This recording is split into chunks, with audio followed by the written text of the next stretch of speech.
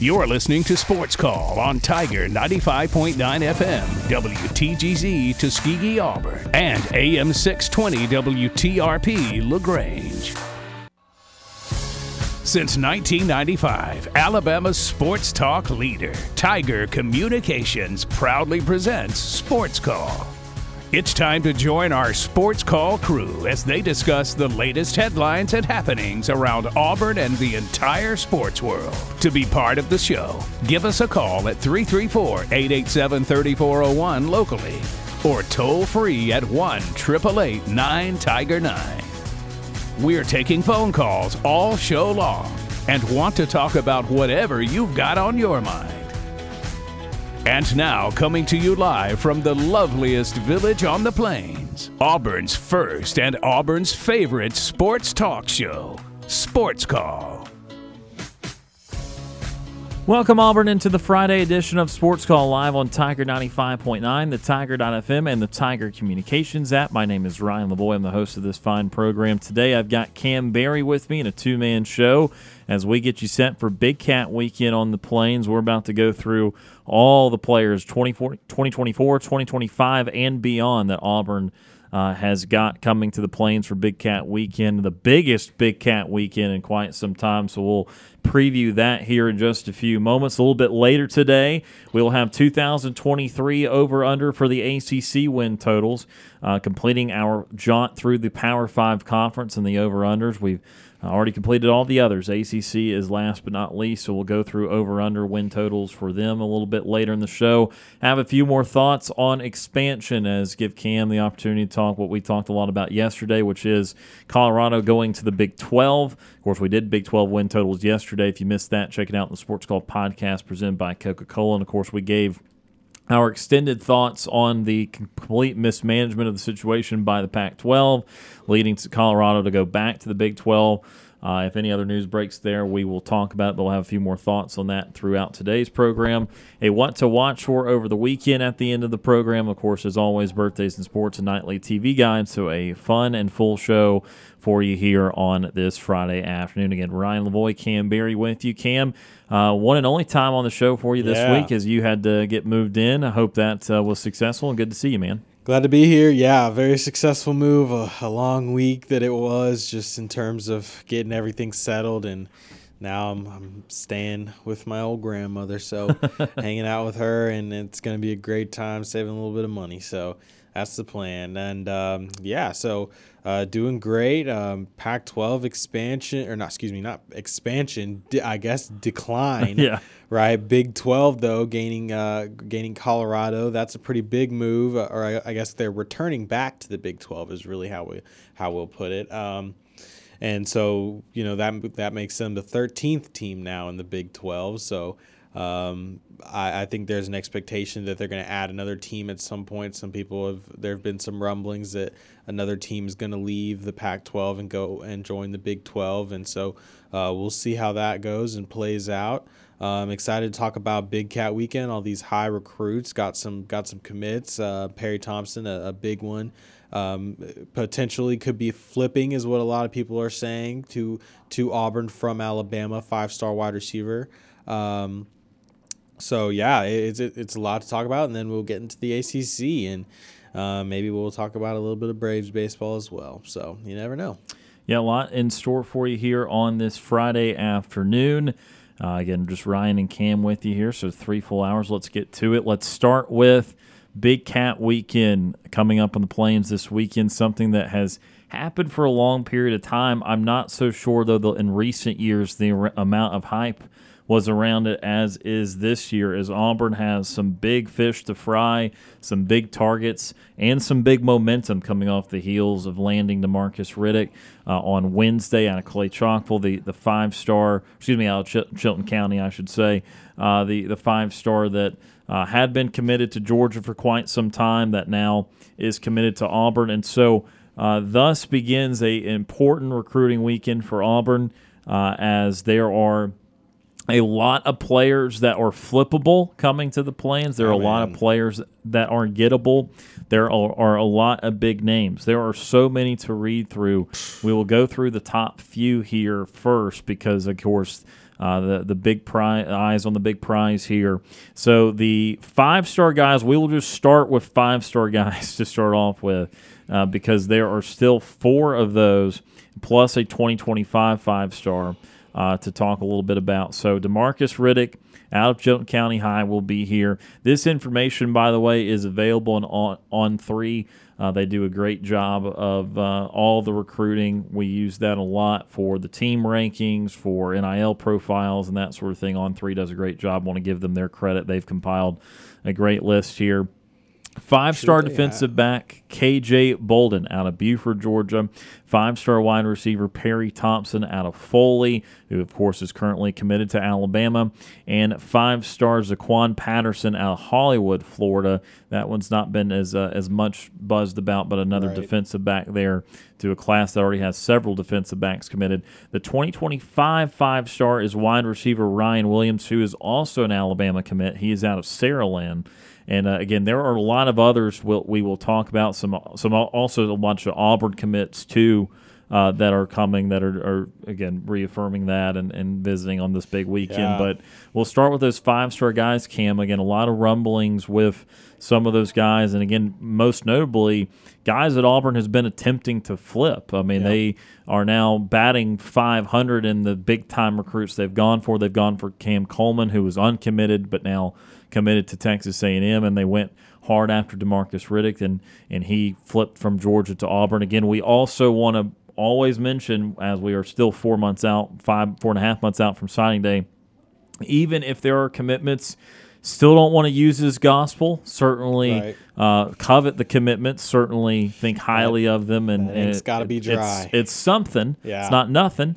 But of course, until that name is on the dotted line and signed, sealed, and delivered, there's still always the possibility. So, and thus we're talking about Auburn trying to flip people right here, and so we always want to mention that. We don't want to say that it's always signed, sealed, and delivered, even if Auburn does get an array of commitments. But again, Cam, targeting some of the biggest names in the recruiting world and trying to make trying to make even more out of the momentum they already gained from the DeMarcus Riddick commitment on Wednesday.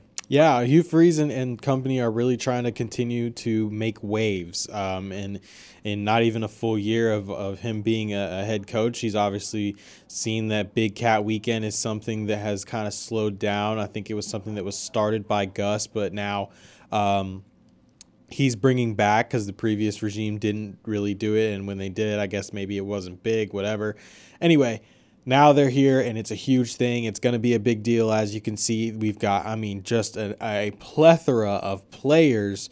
This is, I'm looking and I'm estimating probably about 40, maybe 50 players here that are between the 2024 and 2025 classes, and they're trying to create a lasting impression, bringing in especially bringing in the guys that are committing, the guys that have shut down their recruitment. Obviously, that's a big deal. In terms of some of these 2024 guys, I do know for a fact that, let's see, I think Jamarian Burnett, he shut down his recruitment. I'm pretty sure Jaden Lewis also shut down his recruitment. Some current Auburn commits, Auburn commits, and Amon Lane, I think, also shut down his recruitment. So these guys are really committing really, really hard to Auburn. And then Walker White is a walking recruiter for the 2024 class as well, who's trying to bring in a bunch of different guys. Perry Thompson, who's the Bama commit, big time wide receiver. 5-star, again, a high impact player that wide receiver has not been highly touted in Auburn recently.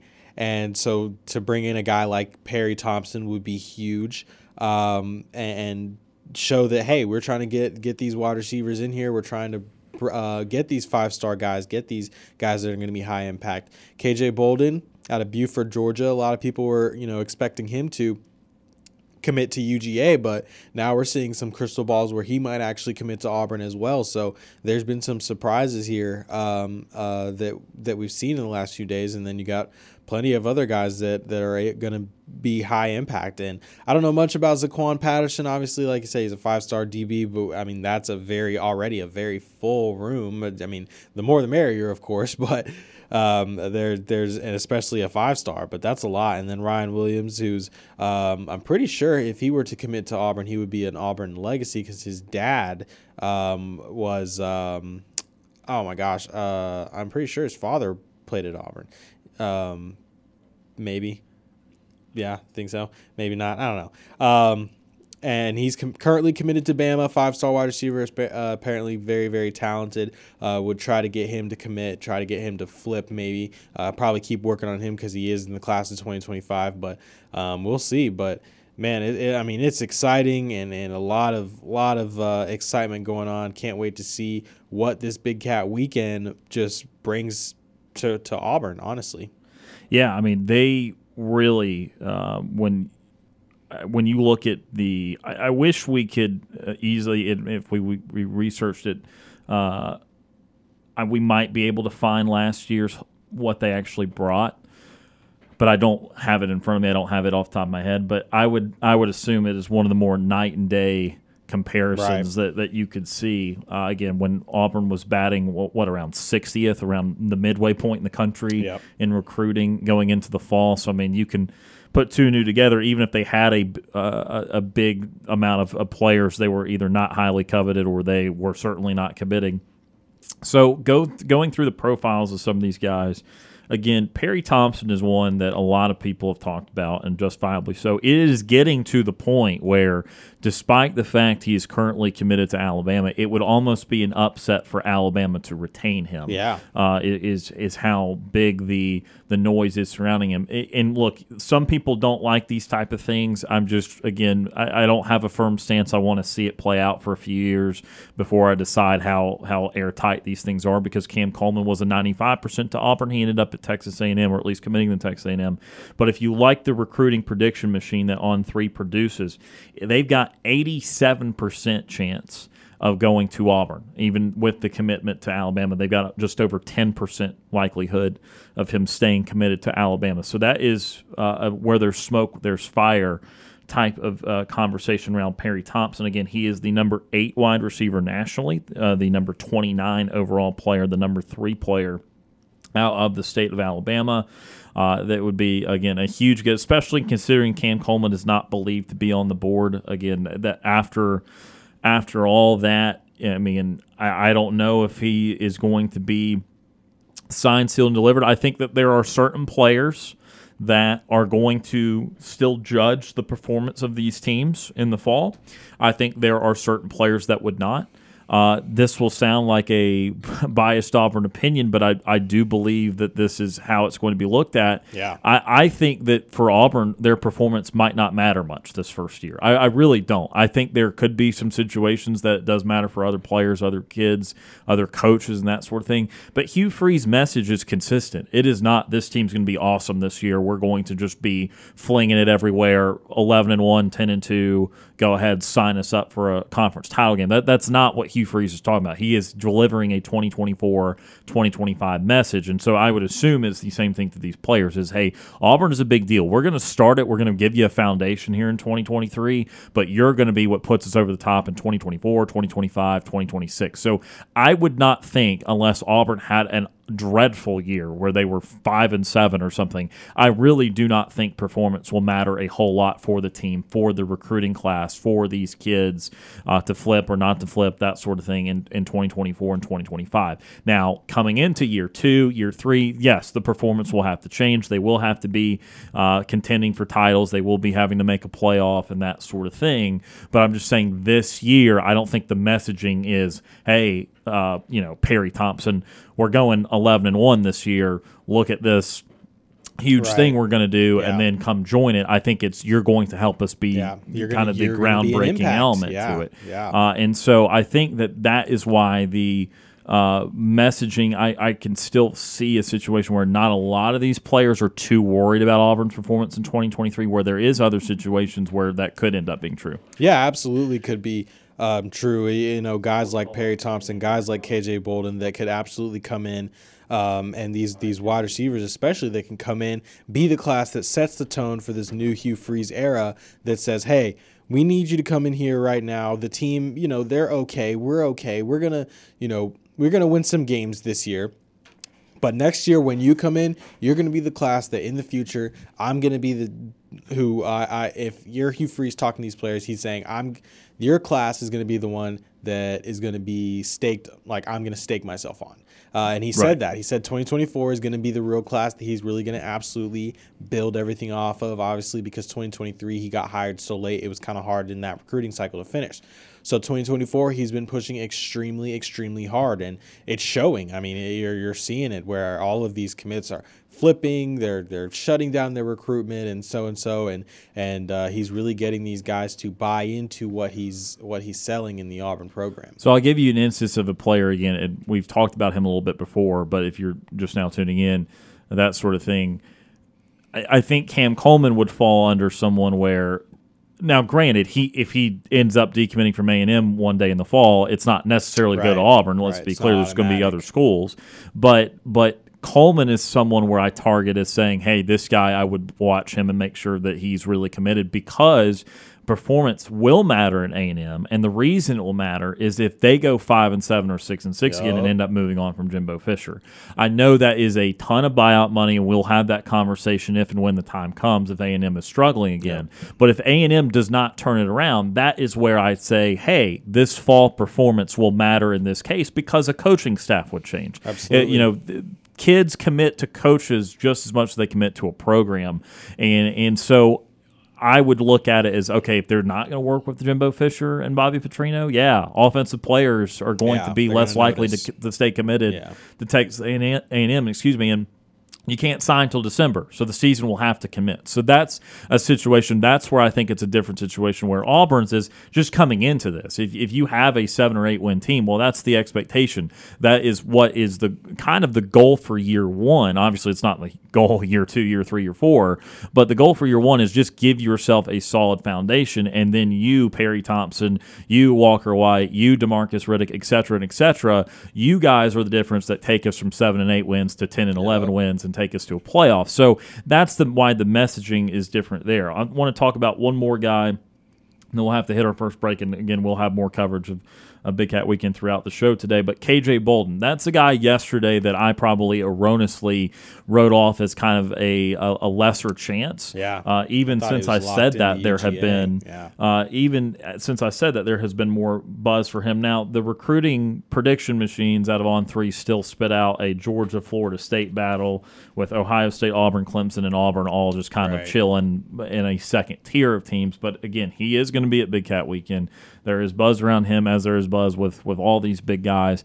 But Bolden would be someone really fascinating if that ended up being a flip, because I think of all the players Auburn's actually recruiting hard and actually getting to go to campus, he is truly the highest rated player.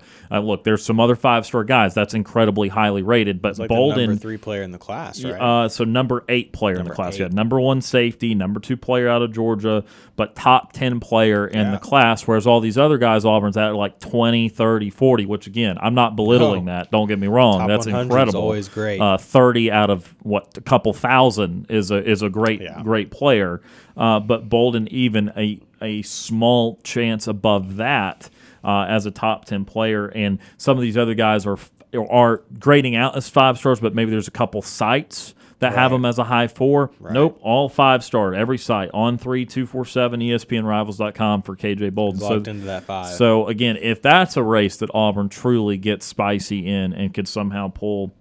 Again, Auburn's got some already quality DBs committed for 2024, but that would absolutely take the cake. Yeah, absolutely would take the cake. I mean, you add him on top of this already, loaded DB room, and then more, even more loaded into, like you said, the next class, Ryan. You add him to the top, add him as a safety, and you're really working with something on that defense. These defensive recruits are starting to get something real dangerous. And then Auburn just got predicted to get a 4-star defensive lineman. I think a day or so ago as well. And so I mean they're continuing to build the defense heavily. And these guys, I mean, it's just exciting, honestly, to see that how much recruiting is really going on. I think we got a little bit deprived of that, in the last few years or so. But now it's really starting to pick up, and you're really starting to see where, hey, Auburn is something that can be sellable. I think we all understood that, and now Hugh Freeze is really showing that that Auburn is something and somewhere that players are going to want to be in the future. Yeah, I'm trying to think of the last time we were this fired up about recruiting. It's way easier to talk about high 4- or 5-star guys than selling a bunch, Threes, 18 3-stars, which, again, not belittling them either, because plenty of 3-stars end up not only making a huge impact in college but going on to the NFL. And I feel like every Super Bowl year there's a nice reminder of, hey, like half this team is 3-star or lower guys. Like, oh, well, that's cool. Yeah. Like Travis Kelce's, Patrick Mahomes of the world. But, I think that clearly we do the blue chip ratio deal where 247 spits that out and shows you that you have to be 50% or above, or no team's ever won the title below that number. So it's still a real thing. You can have the outliers, you can have a quality group of guys, and TCU made a title game as someone that was not above that 50% blue chip ratio, but ultimately they got their face pushed in by Georgia, and so thus still not having a title for a team below 50%. So it's obviously a big deal. It's why we're covering it, and we will have more thoughts a little bit later on some of these 4-star guys that are coming, some of the already Auburn commits, and just more coming up about Big Cat Weekend. But we're going to take our first time out of the show. We'll head to the Auburn Bank phone line right after this. You're listening to the Friday edition of Sports Call on Tiger 95.9.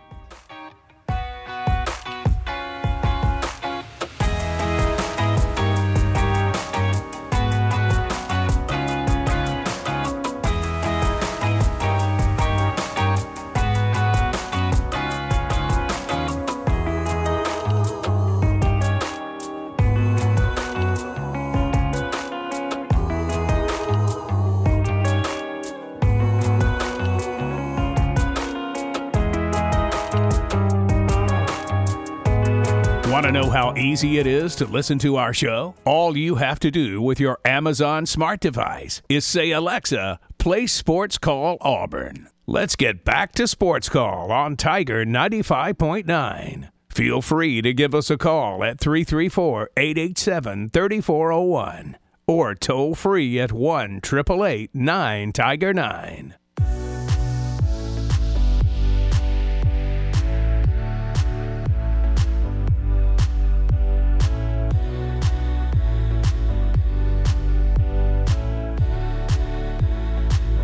Welcome back to Sports Call, Tiger 95.9. Ryan Lavoie and Kam Berry with you here on this Friday afternoon. Talking a little bit about Big Cat Weekend starting, it is this weekend, but kind of starting today and tomorrow as Auburn looks to build on a already kind of gaining momentum class for 2024. We'll have more thoughts on that a little bit later, as well as ACC over-under win totals. But let's go to the Auburn Bank phone line for the first time today. 334-887-3401 locally, or toll-free 1-888-9 at Tiger 9. First up on the show today, James from Montgomery. James is with us. James, how are you doing this afternoon? I'm good, and War Eagle. War Eagle. Yeah, I know that we're counting down to the opening weekend for Auburn, and I think that Auburn is actually going to have a really good season this year. That is the goal. I think that they have to temper expectations a bit for year one. I think year 2 and year 3 will be way more telling, but definitely more hopeful this year than maybe 6 months ago. Yeah, because I was looking at our schedule, and I was just saying if we're actually going to go. I'm probably saying I'm just going to throw a number out. I'm looking at Auburn actually going like a 12-0 record season. I'm never saying that actually happen, but I'm just saying that I would like to see Auburn actually go 12-0 this year.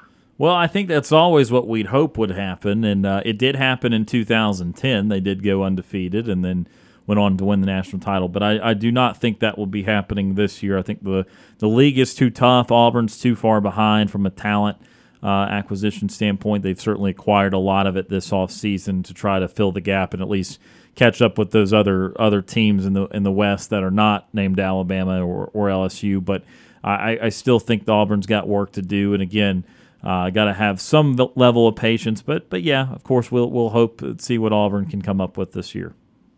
Yeah, that's well, because I know we're just starting a new team this year with some of the new guys that Auburn actually recruited, and I'm just going to see how these new guys are actually going to step up and fill those voids for the older players that left Auburn, went to the NFL. But I know when these new guys are stepping into like a wide receiver position, linebacker position, quarterback's position, I know right behind them they're going to have like that dark shadow of that former Auburn player behind them, helping them every step of the way to actually, hey, you're doing it wrong. You're supposed to do it like this, and they'll have that shadow behind them as well to help them to actually improve a winning mentality at Auburn as well. Yeah, a lot of growth and development required over the coming years, but I think it's a task that all the coaches and players are up for, and they're ready to compete. Yeah. Hold on. Huh? Yeah. Sorry about that. All good. It happens. Okay. Yeah, because I'm looking at, will Auburn actually make it to a national championship? And if we do make it to a national championship game this year, who would that team that Auburn will play? I mean, will it be Florida? Will it be Tennessee? Will it be Texas or Oklahoma just to play in the national championship game? I mean, I would like to see Auburn and Texas play in the national championship game as well. I mean, I think that would be a really good matchup between an SEC and a big school like Texas Longhorns actually playing an SEC school as well. Yeah, again, I think we're a little ways away from Auburn doing that, but again, we can always have the hope, and certainly try to get there in a few years. What else is on your mind today? Well, I'm actually going to be looking at some WNBA games later on today. I'm going to see how my Dallas Wings are actually going to, how they're going to improve. We're not really doing really well. We just lost a couple of games, and I'm thinking that we might lose this one. We might not. I'm pretty sure that we're really struggling as well. From that week that we had from the All-Star weekend, it's really not looking good. We're having key injuries, and I just don't see the Dallas Wings actually making it to the WNBA finals this year. I just don't see it. I mean, they have to really show some improvement towards me as a Dallas Wings fan. I just don't see it at all. Yeah, I know it's going to be tough to beat Vegas. I've not been keeping up too closely, but I'll take your word for it on the Wings struggles. And again, they'll be looking to improve, I'm sure, in the second half too. But I know as you said, they've got a lot of work to do. Yeah, because I'm not a very happy person as a Dallas Wings fan. I've seen them win some games and losing some games, and it's really starting to make me feel like it's going to be times where I'm going to just have to say I might as well find another WNBA team to root for. If Dallas don't improve, then I don't know what else I can do. Well, I mean, some fans decide to stick with the team even when they're struggling. So I know that it can make it way more rewarding when they figure out their way to success. But I wouldn't advocate for changing teams. But that's obviously up to you. Yeah, because it is really sometimes when they win, I'm happy and pushing the envelope long and hard and trying to see how they're going to, improve. And then a couple of weeks down the line, they just start falling apart, losing games and fouling here and missing shots. And I just can't see my team actually losing a game like that. So I mean, losing games on the road and then winning games at home is either you're going to win at home or you're going to lose at home or you're going to win on the road. I mean, it has to be either win or just lose all the seasons and lose all the games to just not be good. I mean, you know, they need better players, you know, for next year's draft. I mean, there are some really good players out there from some great colleges as well. So unless they win the title, you want them to kind of tank and get a better draft pick. Yes, as well. Get like somebody from, South Carolina or something like that, or LSU. South Carolina, Connecticut, Florida, Tennessee, Texas A&M, Georgia. You know, somebody that really needs to actually step up and make this team actually win another WNBA title, because I know the Dallas Wings, I know at one point in their career history, I know they won a WNBA title. That was so many years ago when they were the Dallas Supersonics back in the day as well. So I remember that team when they were, you know, for the WNBA, you know, that was like in 1997 as well. I think again, I don't have my WNBA history all tightened up these days, but again, I will take your word for it. What else is on your mind today? Well, I'm actually going to be looking to see. On today, I'm actually going to be looking at some things for tomorrow's race and seeing what they're going to be talking about when they're actually going to be talking about on NASCAR Race Hub today, and seeing what they're going to be looking at in Richmond, Virginia, and seeing who's going to actually win before the playoff spot actually comes in at the end of the schedule of the NASCAR 2023 schedule as well. Yeah, I'm hoping Chase Elliott can get a win. He's still on the outside of the playoff picture looking in with only 5 races to the playoffs. So really need Chase Elliott to win.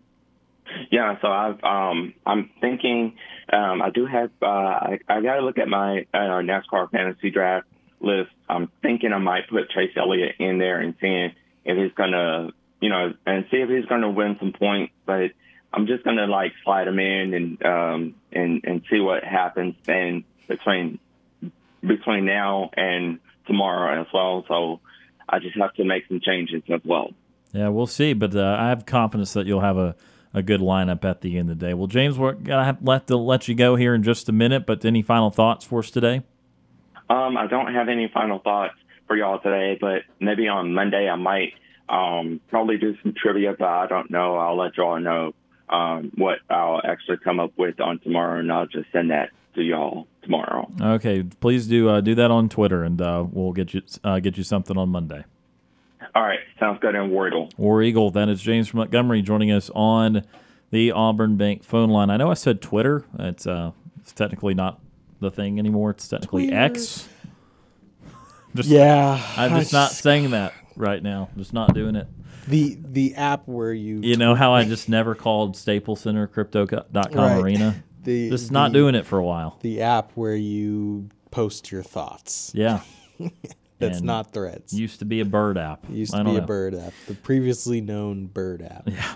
We're going to take our next time out of the show. When we come back, we'll get to birthdays and sports and more on Big Cat Weekend. You're listening to the Friday edition of Sports Call on Tiger 95.9.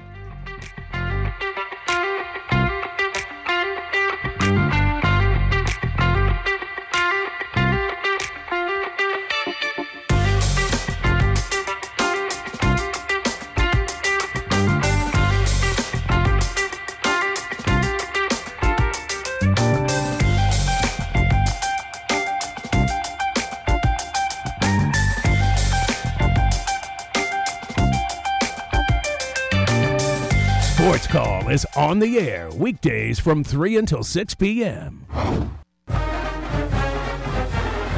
I'm Corey Grant, former Auburn football and NFL running back, and you are listening to Sports Call on Tiger 95.9.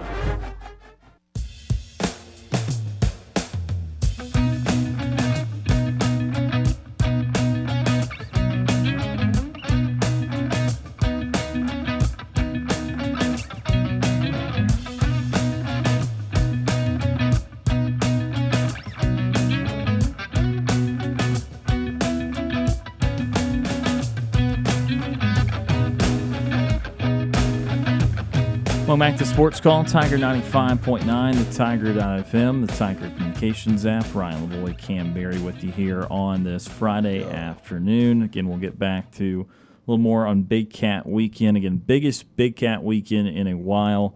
I know it started several years ago. It was a big deal when it started around the Gene Chizik tenure. It was Chizik, not Malzahn?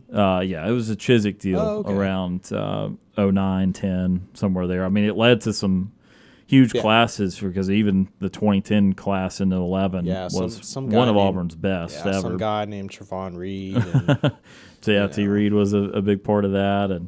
And so, again, in just recent years, it had just waned a lot just on terms of the type of player they were getting there and the attention around it. It would always kind of be some sort of, off-season something to talk about. But, again, it's not been this big in quite some time. So, again, we'll have more names to go through here in just a little bit. But before we do, let's get to today's birthdays in sports. It's time for today's birthdays in sports. All right, birthdays in sports today. We got Bill Bradley, who turns 80, former NBA guard and U.S. Senator. Bradley was born in Missouri, two-time All-American in high school, initially committed to Duke in 1961, but enrolled in Princeton, where he averaged over 30 points a game as a freshman. He was a three-time All-American, one-time Consensus College Player of the Year, led Princeton to the Final Four in 1964, and holds several Ivy League records to this day. After graduation, went overseas for basketball in 1965, coming back home and signing with the Knicks in the 1967 season. Played 10 years in the NBA, one-time All-Star, two-time NBA Finals champion, number 24, retired by the Knicks, and member of the College and Pro Basketball Hall of Fame. After his playing career, entered politics and served 18 years as a senator of New Jersey. Sheesh. Yeah, a long list there for Bill Bradley, who turns 80. Dana White turns 55, president of the UFC. White was born in Connecticut, moved to Las Vegas as a child. He discovered boxing at 17, becoming a coach soon after. In Vegas, he opened several boxing and jiu-jitsu gyms, eventually becoming a manager for several pro fighters. In 2001, White was a part of a group that purchased the UFC for $2 million. Today, it is worth, would you like to guess? Bought it for $2 million in 2001. What is it worth today? Probably about, 10. No, way more. Way more. Way. Got to be a B. Not quite. No? Half a B. $500 million. Dana White is 55 today. Manu Ginobili is 47, former shooting guard for the San Antonio Spurs. Ginobili was born in Italy and began playing basketball at a young age. Played professionally in Italy beginning in 1995 at the age of 18. By 2002, he'd won several awards and titles in Europe and was drafted 57th overall by the Spurs. Played 16 years in San Antonio, becoming one of the best European players ever during that stretch. Two-time All-NBA selection, two-time All-Star and four-time NBA champion. One of two players in NBA history to win a EuroLeague title, an NBA championship, and an Olympic gold medal. Manu Ginobili is 47 today. Also flopped from time to time. Yeah. Some people didn't like Manu because of his flopping. I never had any dislike for Manu Ginobili. I've always appreciated his style of play and his ability to be flexible, and it helped him win championships. He was an integral part for the Spurs in all the championships that they won with Tim Duncan and Tony Parker. Yeah, no, I mean, certainly for sure, he was very vital to them. I just sometimes, how I feel about flopping. Yeah, he would go a little over the top. I agree. And it just, every now and then, I don't know. Anyway, Manu Ginobili turns 47. And then D'Amico Ryans turns 38, former NFL linebacker and head coach for the Houston Texans. Ryans was born in Bessemer, where he was a three-star linebacker out of high school and committed to Alabama. Ooh. As a senior in 2005, Ryans was an All-American and SEC Defensive Player of the Year, taken 33rd overall by the Texans in 2006. Played 9 years in the NFL for Houston and Philly. Retired from football in 2016, became a coach a year later, rapidly rose above the 49ers organization, and is now has been hired as the Houston Texans head coach, where he started his professional career. D'Amico Ryans turns 38 today. I wish him luck in his coaching career. Yeah, doesn't have a lot to work with at first, but he does have a franchise quarterback. There you go. Bill Bradley 80, Dana White 55, Manu Ginobili 47, D'Amico Ryans 38 those are the birthdays in sports for today. And let's get a little bit more on Big Cat Weekend here in our final 7 or 8 minutes of hour number 1.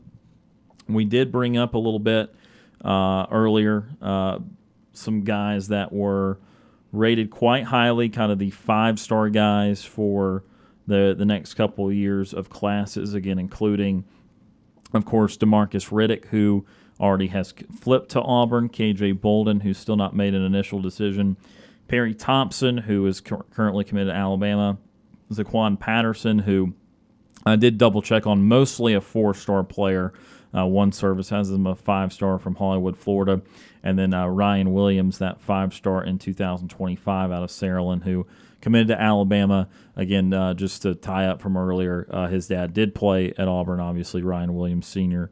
Talked about that a little bit earlier. But I think that when we're looking at these guys, too, I mentioned this yesterday, that it's good that it is just a good flip of, or a good mix of offensive and defensive guys. And you go back to some of the classes Hugh Freeze had at Ole Miss, and, of course, famed for on the field his work with the offense and these big, bad wide receivers. But they had some big-time defensive recruits, too. And I think that it's obviously going to be very important to look at both sides of the ball, because when we're looking – at this year's team in particular, we've been very caught up in, how is the quarterback play going to be? Are there going to be these different kind of wide receivers? How will Jarquez Hunter look? Will he be even more productive than Tank Bigsby? This, that, and the other thing is the offensive line fixed. But what we've not talked as much about is there's a really solid chance that the defense is not good either, or at least the defense is not in a good place. The secondary will be really good for Auburn in 2023, but the front seven, a lot of new faces, and just kind of hard to quantify how that's all going to add up, because it was not an overwhelmingly great front seven last year. Right. It had its benefits from Derek Hall and Colby Wooden, who were really good pass rushers, in particular Derek Hall, but that was not a very good unit against the rush last year. I'm not sure that they have anyone that's just going to be a monster in there.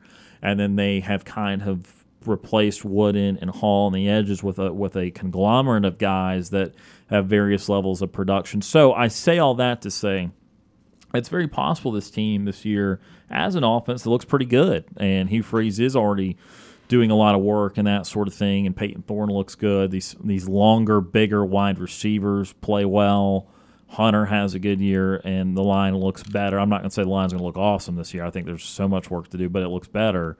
And yet the team, again, still 7-8 wins because, well, the defense was really just not awesome from front to back. So it is important to be focused on both sides of the ball. And obviously these 5-star wide receivers are kind of the stalwart. That's something offensively we're going to look at and say, yeah, this is the proof of Hugh Freeze being here because of all the receivers he coached at Ole Miss successfully. But then defensively, I mean, again, there's got to be something there, and it seems like early on. Now, granted, Riddick is the biggest recruit, and he's a linebacker, but they have been doing a lot of work with that secondary still, trying to perfect it after, again, presumably going to be the strong point of the Auburn defense this year. But there's other names, again, going down the line. Of course, some of these guys already committed to Auburn. There's another UGA commit, though, and Jalen Howard out of Rockledge, Florida, going to be on campus. There are some of the Auburn guys like Jalen Crawford, Jaden Lewis, Kinsley Faustin, all DBs that are Auburn commits coming this weekend. But again, a couple of these biggest guys, they seem to be at the involving the passing game, either the wide receivers or the DBs, and so Auburn has been pretty balanced so far. Actually, maybe even a little more defensive-minded overall in what they've gotten so far for 2024. Yeah, I think Auburn really is pushing defense consistently. Some people forget that when Hugh Freeze was at Ole Miss, like you mentioned, Ryan, he landed, I'm pretty sure, the number one player in his class was Robert Kondichi, who I saw play actually my freshman year of high school because he played at Grayson Grayson High School out there in Snellville, Georgia.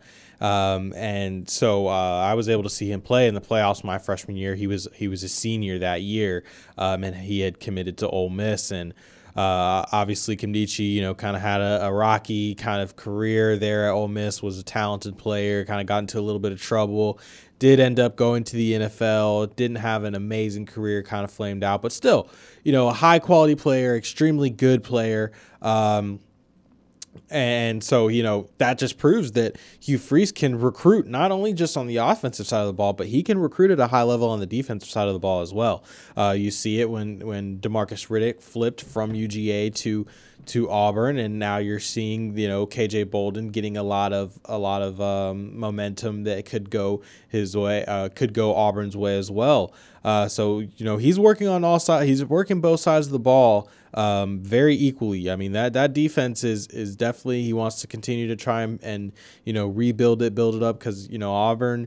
Two things that Auburn's been really known for as kind of a strength has been their defense and a strong run game. And so now, the running back room is set. The running back room seems to not have any drop-off, always will have that talent seem to continue to flow in as long as Cadillac is the one that's recruiting.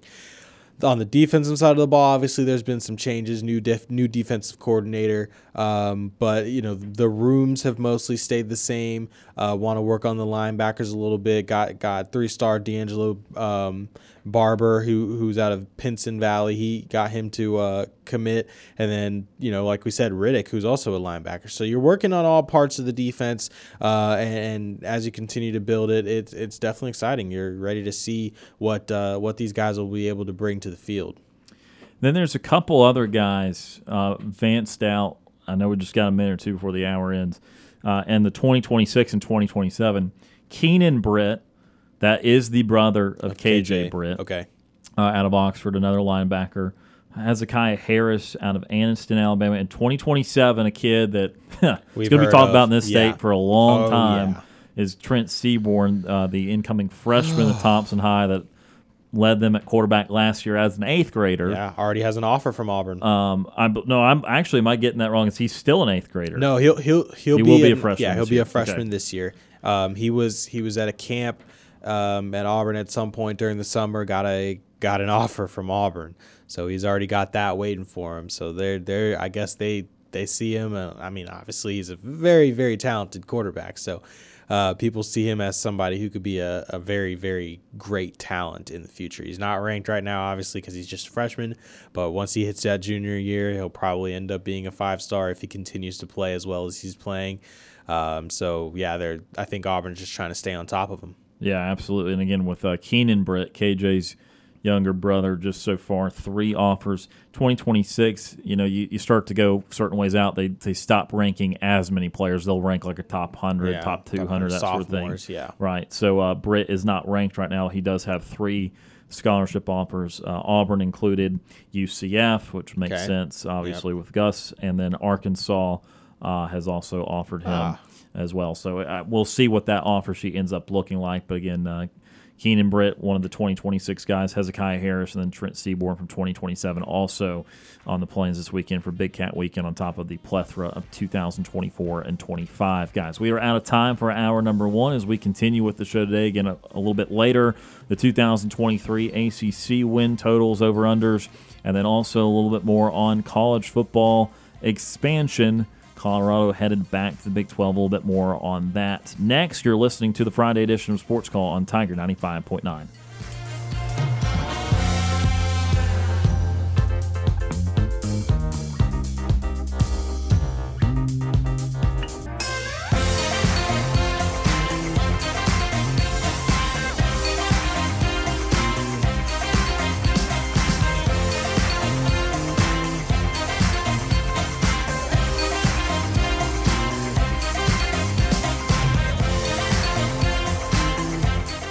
One hour of our show is in the books. We've got more to come. Stay tuned for another hour of Sports Call right after the break.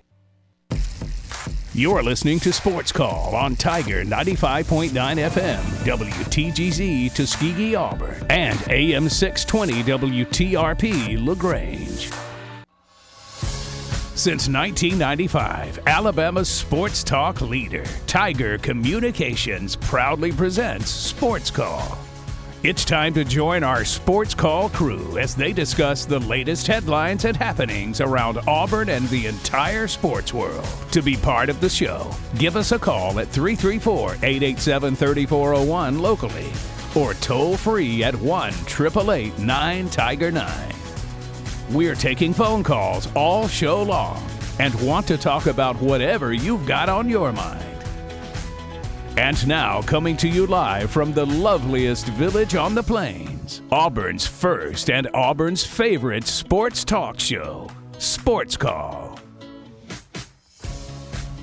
Second hour of Sports Call starting right now. Tiger 95.9, the Tiger.fm, and the Tiger Communications app. Or if you listen after the fact on the Sports Call podcast presented by Coca-Cola. Ryan Lavoie, Kam Berry with you here on this Friday. Sometimes you have the 1 in 4, 1 in 5 chance of rain, and sometimes you're the one. And it had opened up a bucket at the station during that last time out. Yeah, all right. With the sunshine out. Random. So nice. That's just the worst of both worlds when it's absolutely pouring and it's still sunny. So you keep the temps up a little bit, and not ideal. But I don't like it. But it happens from time to time this time of year. 334-887-3401 locally or toll free 1-888-9-TIGER-9 to join us on the Auburn Bank phone line this afternoon. We go back to that Auburn Bank phone line. Next up, Ward Dam Steve. Retired Ward Dam Steve is with us. Steve, how are you doing this afternoon? Hey, it's Friday. What else can I say that wouldn't be good about Friday, right? Fun Friday, absolutely. Love Fridays. All right. So it's you, is it Kam? Yep. And who else? That's it. Okay, the dynamic duo then. Absolutely. Okay, so guys, I really, and I'm not being sarcastic or facetious here, but this one just doesn't make any darn sense to me. And it came from, I was on the internet a few minutes ago, and this one pops up to my attention, and it's College Football News. You know that website, right? College football. CFN? Yeah, a little bit. Yeah.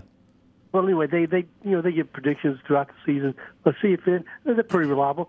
So I'm looking at the title that caught me. I said the schedule rankings are the easiest to the hardest in college football. I said, okay, well, guess who they had as number 133 because it goes from the bottom to the top. Who is the worst according to CFN? So like the toughest schedule? No, the easiest. Probably UGA. No, I wouldn't. I would say someone in like the ACC or something, a Syracuse to Boston College. I don't know. Well, can I give you a little clue here, maybe? Sure. They have a connection to Auburn. Someone that plays Auburn, like UMass or something. I don't. You're getting kind of cold. I'll give it to you. Number 133, because this is the easiest schedule to the hardest now, is Liberty. Liberty. Okay. Sure. Okay. All right. So then I decided to look at, where they have Auburn. Because, ESPN's computer had Auburn has being ranked the 5th toughest schedule in the country, right? Yes. Yeah, that's what I remember discussing. That's what I saw, guys. Okay, so looking for Auburn in the top 10. Nowhere to be found. I said, well, where did they put them? I keep searching and searching and searching. Where do you think they had Auburn in terms of toughest schedule in the country? I mean, if you kept scrolling somewhere like the 20s or 30s, something like that. No. That's what I thought. So let me keep digging here. The number that they have Auburn in terms of rank of toughest schedule is 50. Wow. Yeah, I don't know if I'd agree with that. Please make sense of me, guys. How in the world do they rank Auburn as having the 50th toughest schedule, and yet ESPN's computer ranks as in the top 5? Well, again, you can't trust every site there. And look, some of this is opinion. I don't know if it's through data or if just I don't know what their criteria are or their metrics, but good Lord, 50th? Yeah, no, it's clearly not 50th. I mean, it's somewhere around the top 10 or 15. It's not 50. I mean, I know that Auburn has a weak non-conference schedule, and that certainly prevents them from having like the toughest or one of the 2 or 3 toughest or that sort of thing. But you obviously have Alabama, Georgia, LSU, That's going to be incredibly tough. Ole Miss going to be a top 25 team. Some people still really like A&M. So again, I can see how it's not like top 3 or 4 or anything like that, but I certainly think it's a top 15 or so toughest schedule, and 50 is that's just not right. Okay, just for your entertainment, here's who their top 10 are of toughest schedules. Sure. Number 10, Texas comes in at number 10. Okay. Yeah. Number 9, Florida. Now, according to ESPN's computer, they were number 3. Right. Florida's is incredibly tough. Florida's got a tough one. Yeah. Number 8, Washington. Okay. Number 7, Utah. Right. I know this was a shocker. Yeah. Number 6. Go for Shall it. I say it? Yeah. Well, I mean, I'm not going to know it otherwise unless you do say it. I couldn't believe this one. Alabama.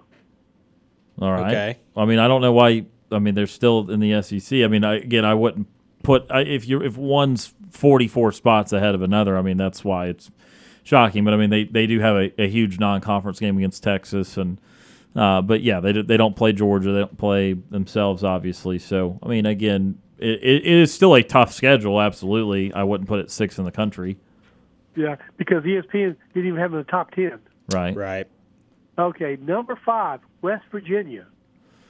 Sure. I mean, I don't know the whole schedule, but I wouldn't think it'd be that high. Well, it says their hardest game, they say, is Penn State. Yeah, that's not a prereq to have one of the toughest schedules in the country. All right, number 4, Stanford. Yeah, I know the Pac-12 is going to be better this year. I think they've got Notre Dame in the non-conference, so I mean, again, I could see how it'd be a tougher one. I think it'd be number 4 ranked toughest schedule. Okay, moving on. Number 3, Iowa State. Yeah, I don't know. Some of these I don't know. I don't know of any Big 12 team, unless they've got multiple big non-conference games, has enough juice there. Their hardest game is Kansas State. Yeah, no, I wouldn't. Nah. I just would not think that would be one of the more difficult ones. Okay, moving on. Number 2, do you have a clue? That rhymes. Right. This list is not correct, so I really don't know what they would put up there. What team announced that they are leaving the Pac-12? Oh, Colorado. Huh? Colorado is number 2. That's interesting. Yeah. All right, finally, the number 1, the team with the toughest schedule, according to them, Purdue.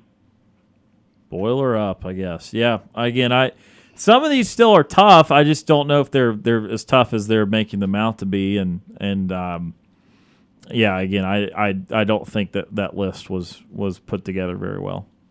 Well, I was just floored when I saw Auburn ranked number 50. 50? Are you serious? We're usually a top 10 toughest schedules every year almost. Right. All right. Moving on, guys. This coming weekend, in fact, that's tomorrow, this Big Cat weekend, and according to Jason Caldwell, he's expecting at least 2, maybe 3 commitments. You guys hearing anything? Yeah, no, I think the buzz around Perry Thompson in particular is very positive. Yep. Again, that's the 5-star committed to Alabama right now. There's the other 5-star Ryan Williams that's also committed to Bama for 2025. Again, the son of Ryan Williams Sr. who played at Auburn. But I don't know the timeline on that one because that's 2025. So even if he did commit, there's so much time between now and then. But I definitely think Perry Thompson's getting a lot of buzz.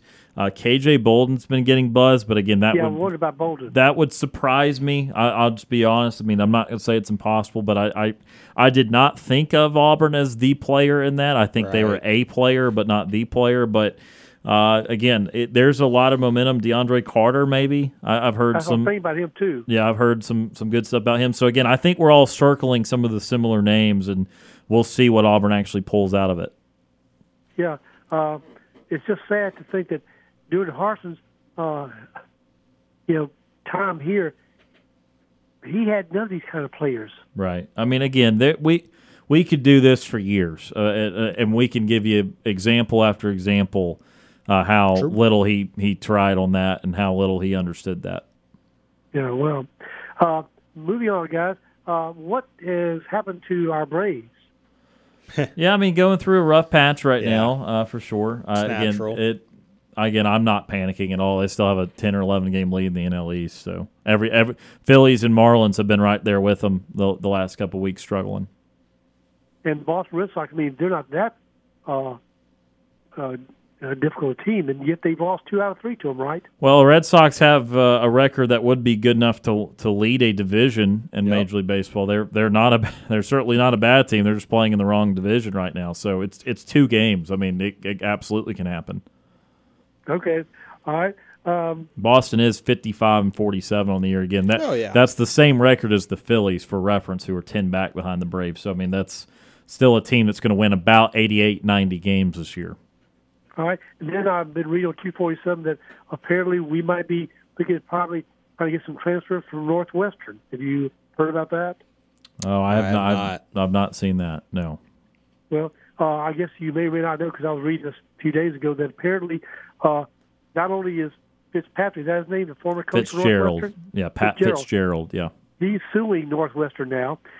His attorneys are. And then the players are suing also Northwestern as well. Well, that's nice. That's a lot of litigation on the horizon, if all that I guess holds. the attorneys will win in this one. Yeah, I think the attorneys are going to get good paychecks at the end of the day. I've been watching suits lately, so that I actually understand a little bit about that.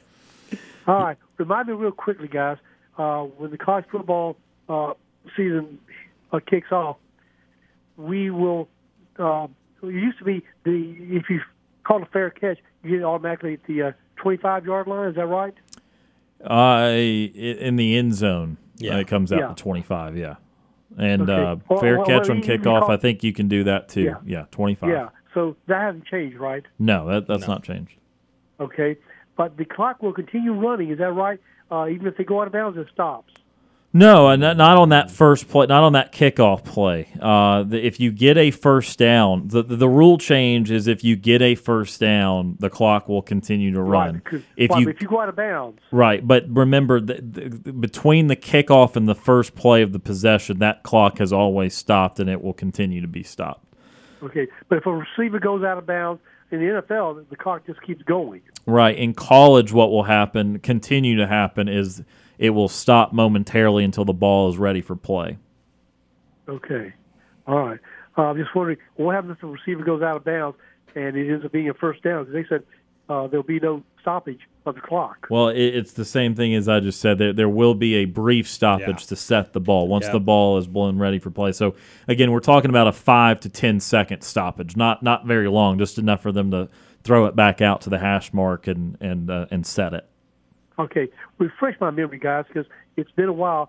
I don't know if they gave up on it or not. But you remember the Saban rule? Remember when he didn't like it, that there was 1 second? So the SEC had ruled that if there's less than 3 seconds left in the second quarter or in the fourth quarter, then the game is ended. Did I recall? Because I don't remember that happening. It's that you can't spike it at that. But you can still snap something under 3 seconds. You can't spike it with 2 seconds or 1 second.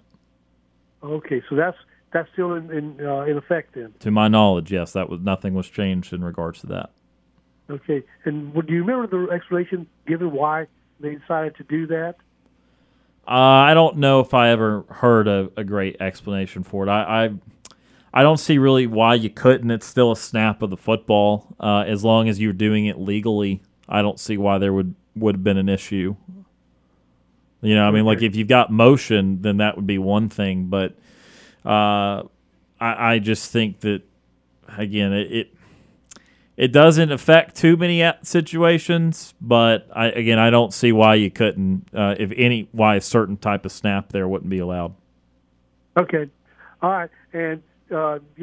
Riddick, I didn't know this. I read it yesterday. He was given. They said the treatment that they said on 247 Sports that no other recruit had gotten. He rode with Nick Saban in the Mercedes to the A-Day game. Right. Yeah, I saw that. Did y'all know that? I did see that video on Twitter.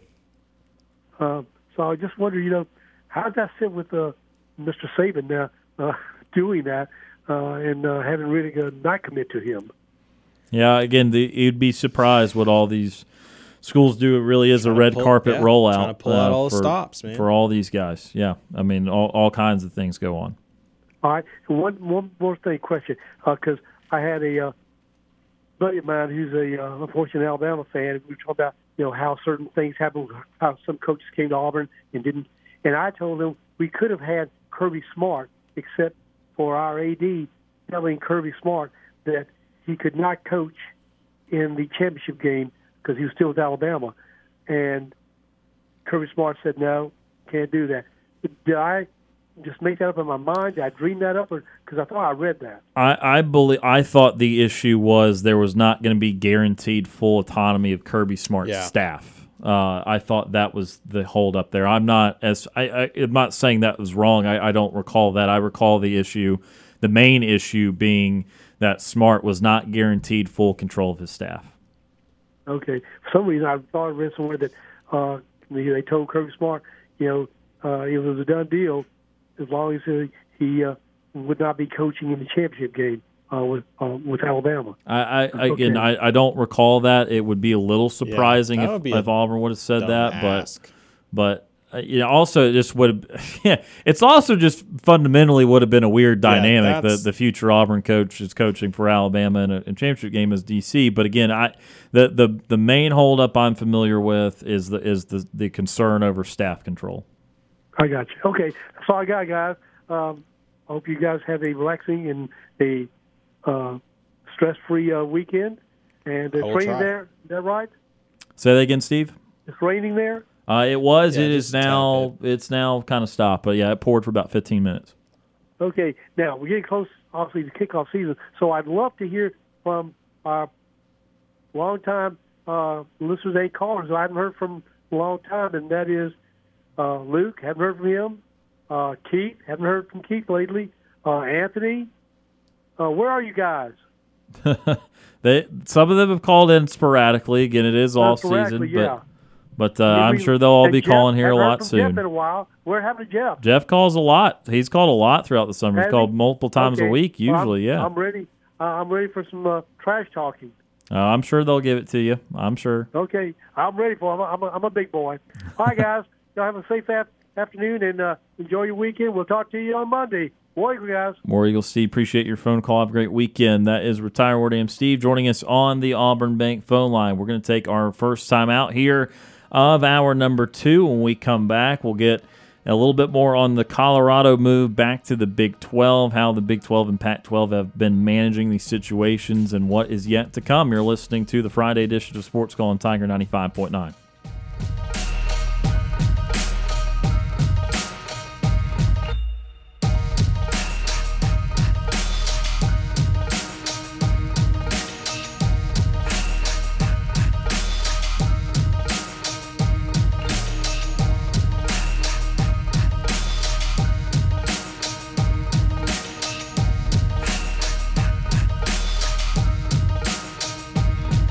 Don't want to call into the show? Send us your thoughts via email. You've got mail. SportsCall@thetiger.fm. This is former Auburn football player Danny Skutak, and you are listening to the Abby Award-winning Sports Call Auburn.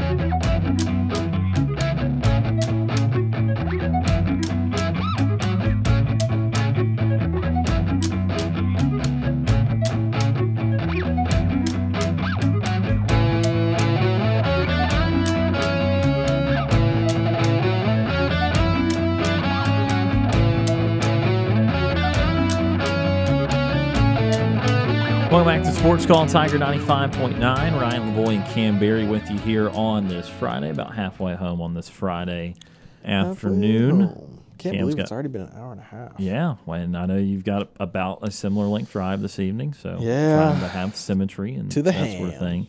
Again, big weekend for Auburn with Big Cat Weekend tomorrow. 30, 40, 50 players in attendance between the 2024, 2025 classes, then a couple additional players from 26 and 27. So another big class. Again, we've already spent some time on that, spend a little bit more time a little bit later. And, of course, if you missed any of that, check it out in the Sports Call podcast presented by Coca-Cola.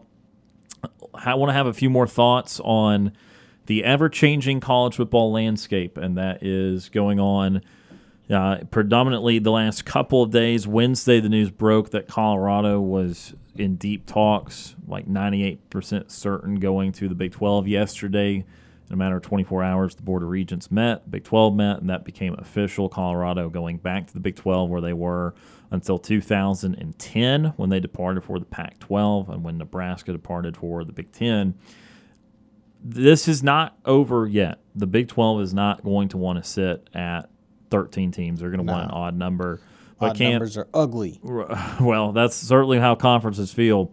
13 is certainly less ugly than 9, though, if you're the Big 12 versus the Pac-12. What did you think when you saw this, Cam? And logically, what's the next step? What's the next ad for the Big 12? So I was not surprised at all by this. We knew that this was going to be a possibility. We knew that the Pac-12 was going to continue to bleed maybe one or two teams.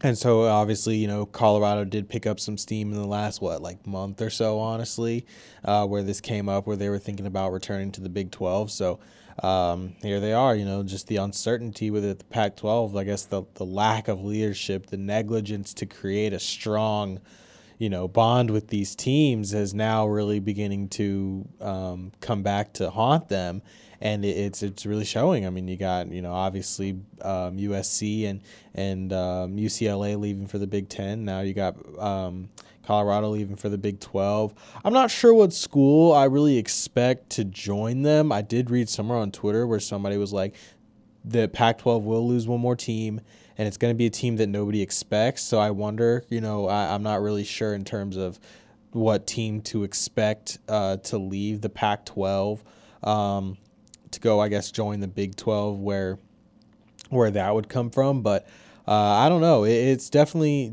interesting. I think the Big 12 just wanted some more I think Colorado wanted some more certainty, and I think the Big 12 really was able to provide that with the way that they realigned their conference in adding some teams, as well as Texas and Oklahoma ended up leaving and going obviously to the SEC, or coming to the SEC in 2024. They added some more schools.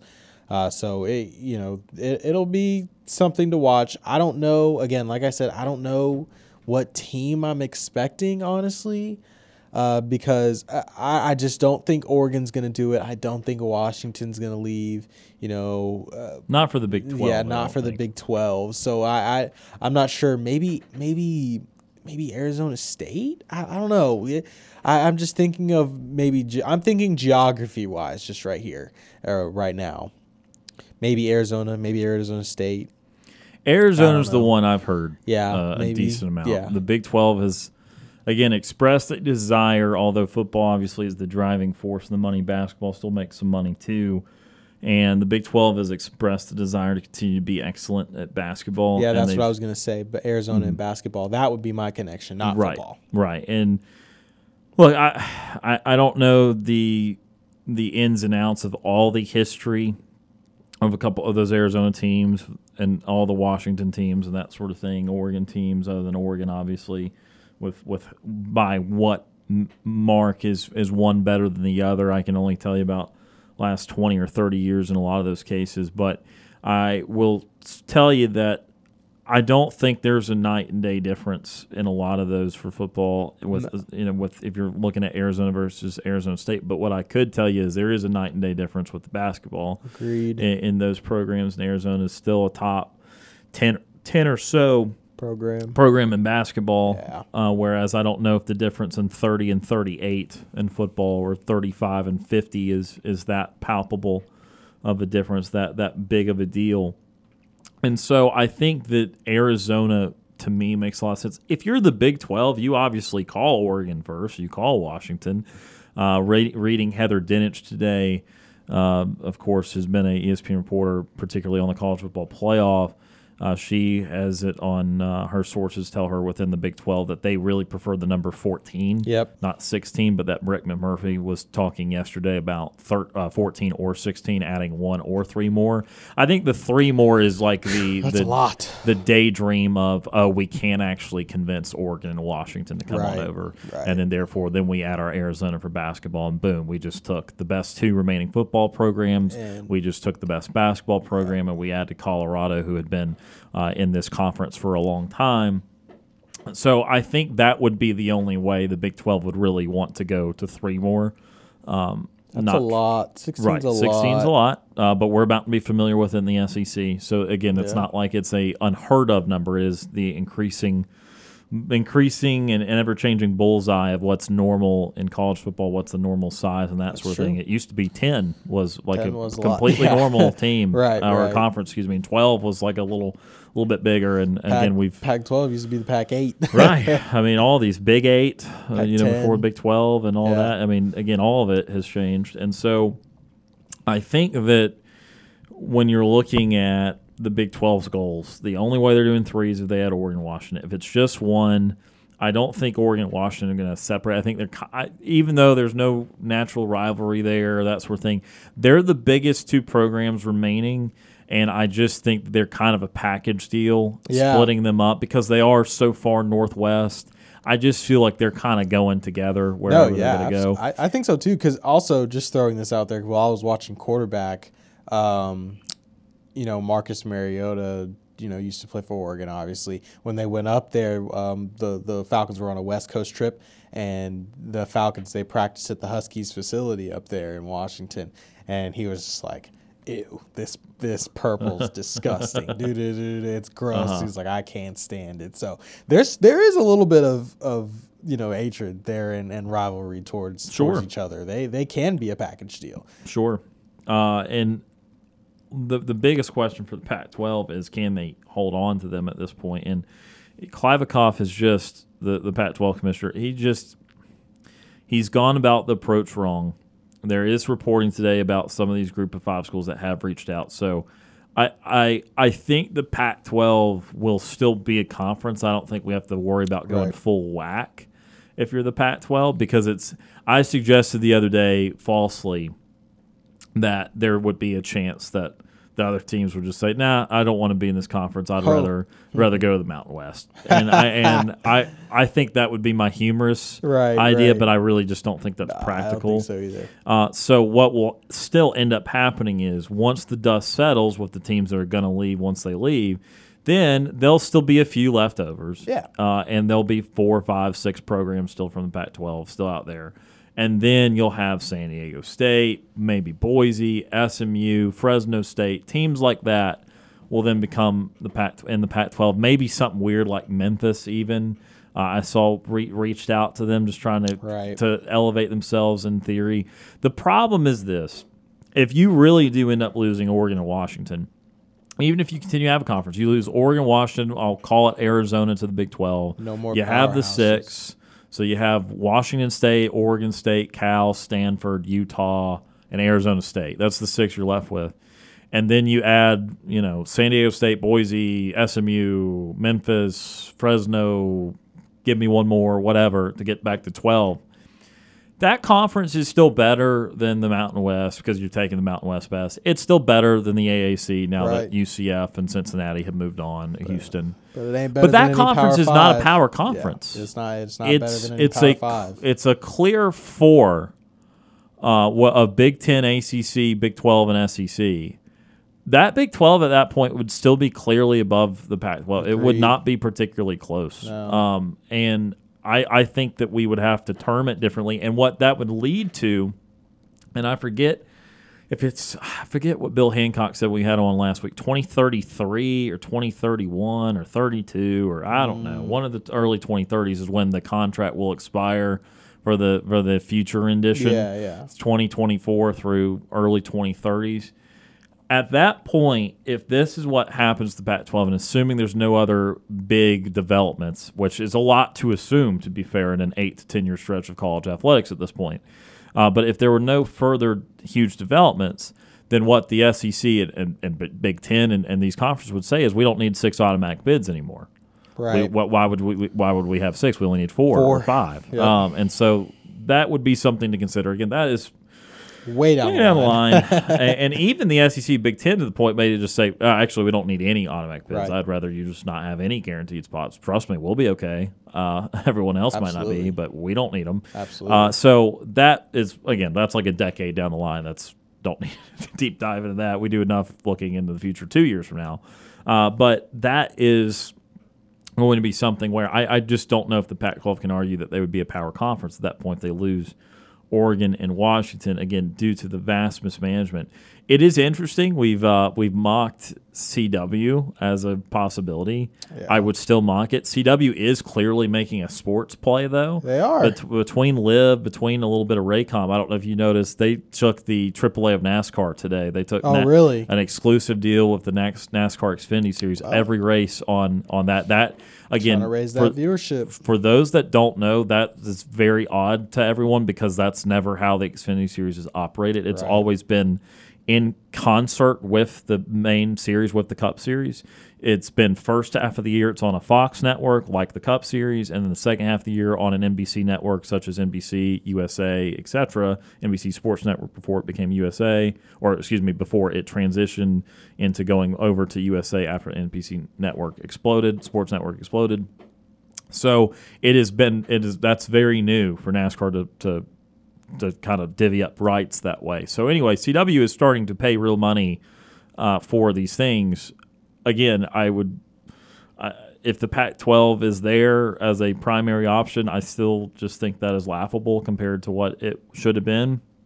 But I don't know, man. Any other thoughts on where the Pac-12 is headed and the mismanagement of Kliavkoff versus Yormack and Bowlesby was the commissioner in 2021 when Texas and Oklahoma announced they were departing. The leadership in that. That's what we were talking about yesterday. The leadership is just so clearly different, and it's clear the results of what happens when you have good leadership versus bad leadership. Yeah, I agree. The leadership quality, is showing. The results are showing with the leadership quality, the lack thereof in these different conferences. I do think that, like you said, even if you add these teams, if you're the Pac-12, get back to 12, after you lose these programs, say you do lose, Oregon, Washington, Arizona, then, it really just becomes a Power 4. It's not Power 5 anymore. It's Power 4. And then you just have ACC, Big 10, Big 12, ACC. So it just kind of, I think that's just kind of how the cookies would crumble. It would just fall out that way. And the power, and then the Pac-12 would just become, I guess technically a Group of 5 conference at that point. Maybe like it'd be more than 5 conference. It'd be Group of 6. True, Group of 6. I don't know. Intermediate, the Fantastic Four, the intermediate conference. I don't know. The struggling 6, right? I don't know, suspicious 6. Right, I don't know exactly. It's just I don't know. It would be interesting to kind of figure out how that would fall. I think it would kind of be more of something like that, though, where it'd be a Power 4, those top 4 conferences, and then the other Group of 6 that obviously are not the stronger conferences. I think that's just kind of where it would fall out at that point. So yeah, that's really my thoughts on it. That's really all you can expect and see. You obviously have to wait and see how things would play out, but if any conference is able to get Oregon and Washington and Arizona to leave the Pac-12, then I still think the Pac-12 will be in trouble, but they'd still be in trouble. So I do have one more expansion thought, but it does not actually involve Big 12 and Pac-12. I also want to think just for a moment about the ACC, because we've also heard that Florida State is, relatively speaking, restless. Interesting. Remember the ACC, they were kind of pushing the league towards that model of having a little bit of a different pay difference for those that won versus those that did not. And it's not significant, but it's like 10% difference, 15% difference for the top versus the bottom. Right. And Florida State wanted to be a part of that because they feel, well, we're going to be towards the top, so we want a few extra million. Fair, but also, how does Georgia Tech feel and other schools, or do they even have a right to feel? I don't know, pulling their weight in the conference. But the ACC has to love what's going on with the Pac-12. Also, they need to remember that the lessons of what got the Pac-12 in trouble in the first place and not be complacent. And there is talk about what the ACC needs to do. They are at 14 members. That should, in theory, have been a good number. Again, if the SEC is going to have 16, if the Big 12 somehow ends up with 16, if the Big 10 ends up with 16, adding Oregon and Washington, then you start to get in a different space here. They clearly need to try with all their might. And look, maybe they just can't because Notre Dame's been impossible to work with. Annoying. But they need to be trying to get Notre Dame in as a permanent member. Should. They're in all the other conferences, in all the other sports in that conference. Makes no sense. They have an agreement where Notre Dame plays 4, 5, 6 ACC teams a year already. It's led to a lot of to a lot of Clemson games. Like they are halfway into this conference. Their foot is literally, I would say their foot is 3/4 of the way in the door. They might as well just go ahead and commit. It just doesn't make sense if you're.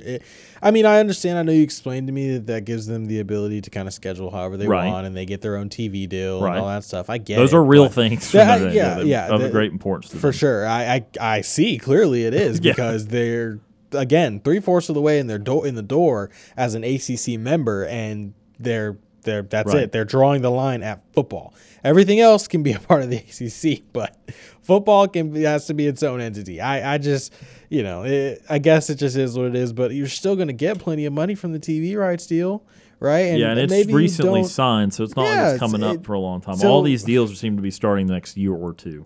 And then the scheduling thing, you're already half of your schedule is ACC schools, so. Again, I just am sitting here like you're playing half your games against ACC schools. Okay, cool. You don't, that's unfortunate. You don't get to play like the USCs and play those kind of historic matchups, but you can schedule that as a non-conference game if you want to. If it's that big of a deal to you, you can schedule Navy, you can schedule USC. You make it a tough non-con schedule. That's fine. You can do that. That's your right.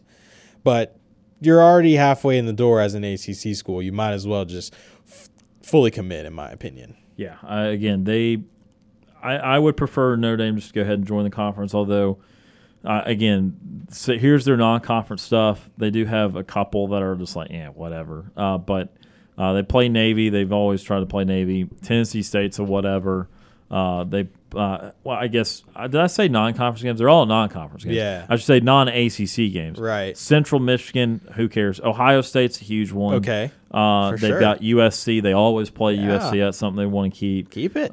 They have Stanford, who they've always played. And that's it, actually. I'm looking at Wake Forest, Clemson, Pittsburgh, Louisville, Duke, NC State. So it's half and half. It's a half and half. Come on, man. And of the half that is dedicated to just non-ACC teams, you include Tennessee State and Central Michigan in there, then, it's – I don't know. They could play they could get over it. They can get over it. They can get over it. That's all I'm saying. But it is on the money side of things, too. Whether we like it or not, that relationship with NBC is a big part of it. They're asking for 3 times more, by the way, than what their current TV deal is with NBC. So asking for a lot. Want to take one final timeout in this hour, give you a quick preview of the over-unders for the ACC win totals in 2023 on the other side of this break. You're listening to the Friday edition of Sports Call on Tiger 95.9.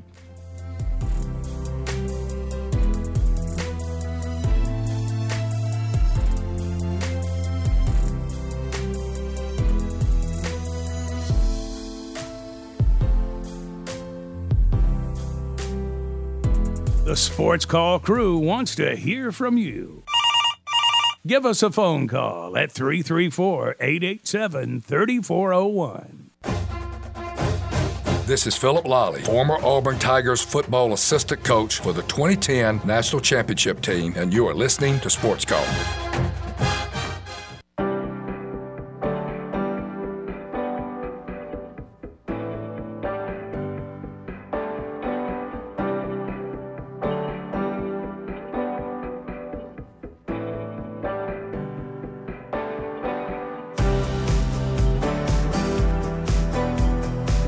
Welcome back to Sports Call on Tiger 95.9. Ryan and Cam with you here on this Friday afternoon. Just 3 or 4 more minutes left here in the second hour of the show.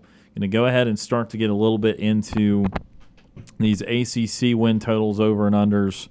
for the year. I'm going to read off 15 because I'm going to include Notre Dame in this. This is the last of our over-unders, which was funny. We just talked about Notre Dame joining the league. I'm acting as if they are in the league. Well, they play half the league. So again, putting their over-under in here as well. So I'm going to go ahead and read them out. We'll maybe touch on one here before the break, and we'll run out of time. Clemson at 9.5, Florida State at 9.5. So again, I think I said yesterday there had only been one conference with no teams at 10. I re-looked at that. It's actually 3 of the 5 ended up with no teams really? at 10.5 or better. ACC, again, one of those. Only the Big Ten and SEC had teams that were projected with a 10.5 win total or better. Got it. Clemson and Florida State at 9.5. Notre Dame and North Carolina at 8.5. Louisville and Miami at 7.5. Whole lot of teams at 6.5. This is kind of like the SEC. Pittsburgh, NC State, Duke, Syracuse, Wake Forest, all at 6.5. Boston College at 5.5. Georgia Tech at 4.5, and it might be a very rough year in the state of Virginia for football.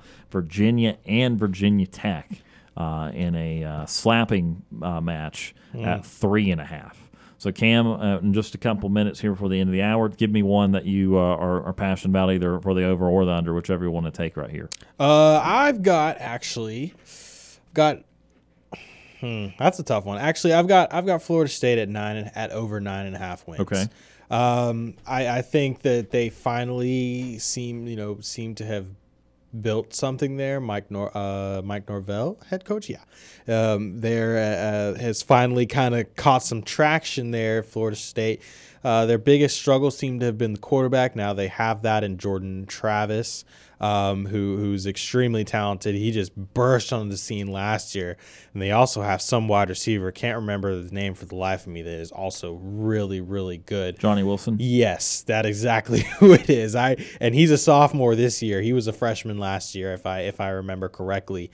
And he's pretty dang good. So they finally have some things on offense, so we'll see what they can build off of. I'm trying to see how many wins they had last year. They were 10-3 last year. So 10-3 last year. So yeah, I mean, if they can just with a bowl win, so they would have been 9-3 in the regular year. So 9-3. So I think they can get to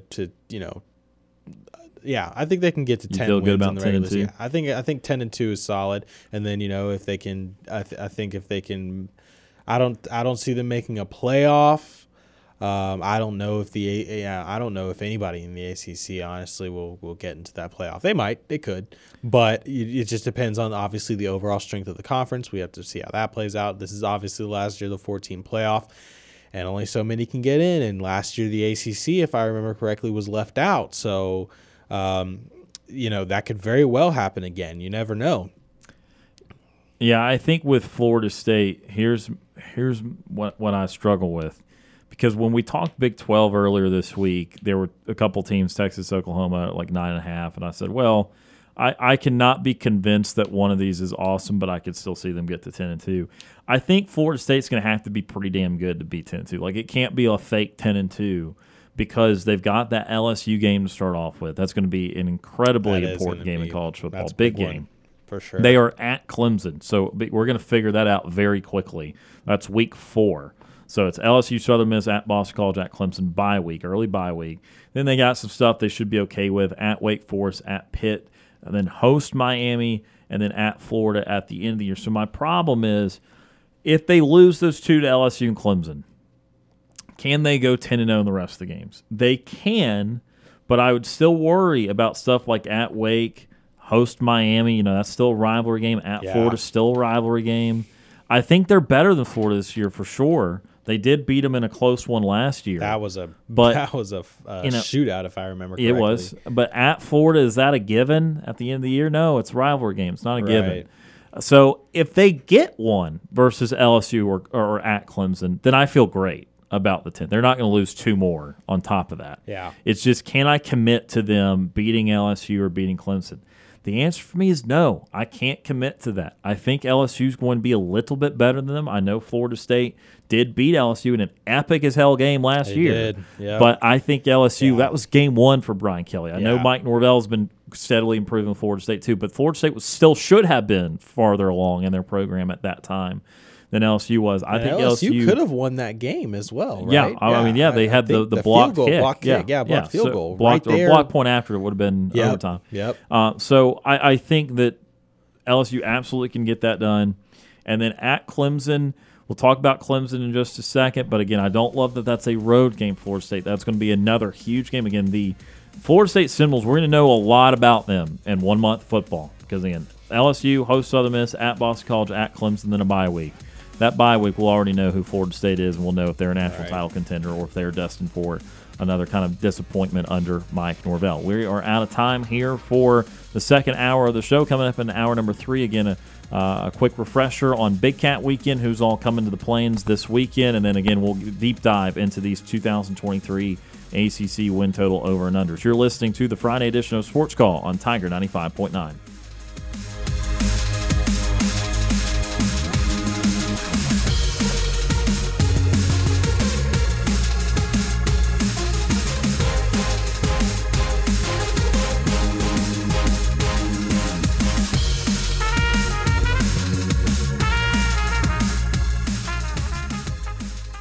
Two hours of Sports Call are finished. Don't touch that radio dial. We've got one more hour to go. You're listening to Sports Call on Tiger 95.9 FM, WTGZ Tuskegee, Auburn, and AM 620 WTRP LaGrange. Whether you're leaving work, cruising around town, or listening on demand, we've still got some fun left for you. To be part of the show, give us a call at 334-887-3401 locally or toll free at 1-888-9-TIGER-9. Auburn's first and Auburn's favorite sports talk show has been on the air since 1995 and is ready for 60 more minutes of fun. Now, let's get this hour of Sports Call started.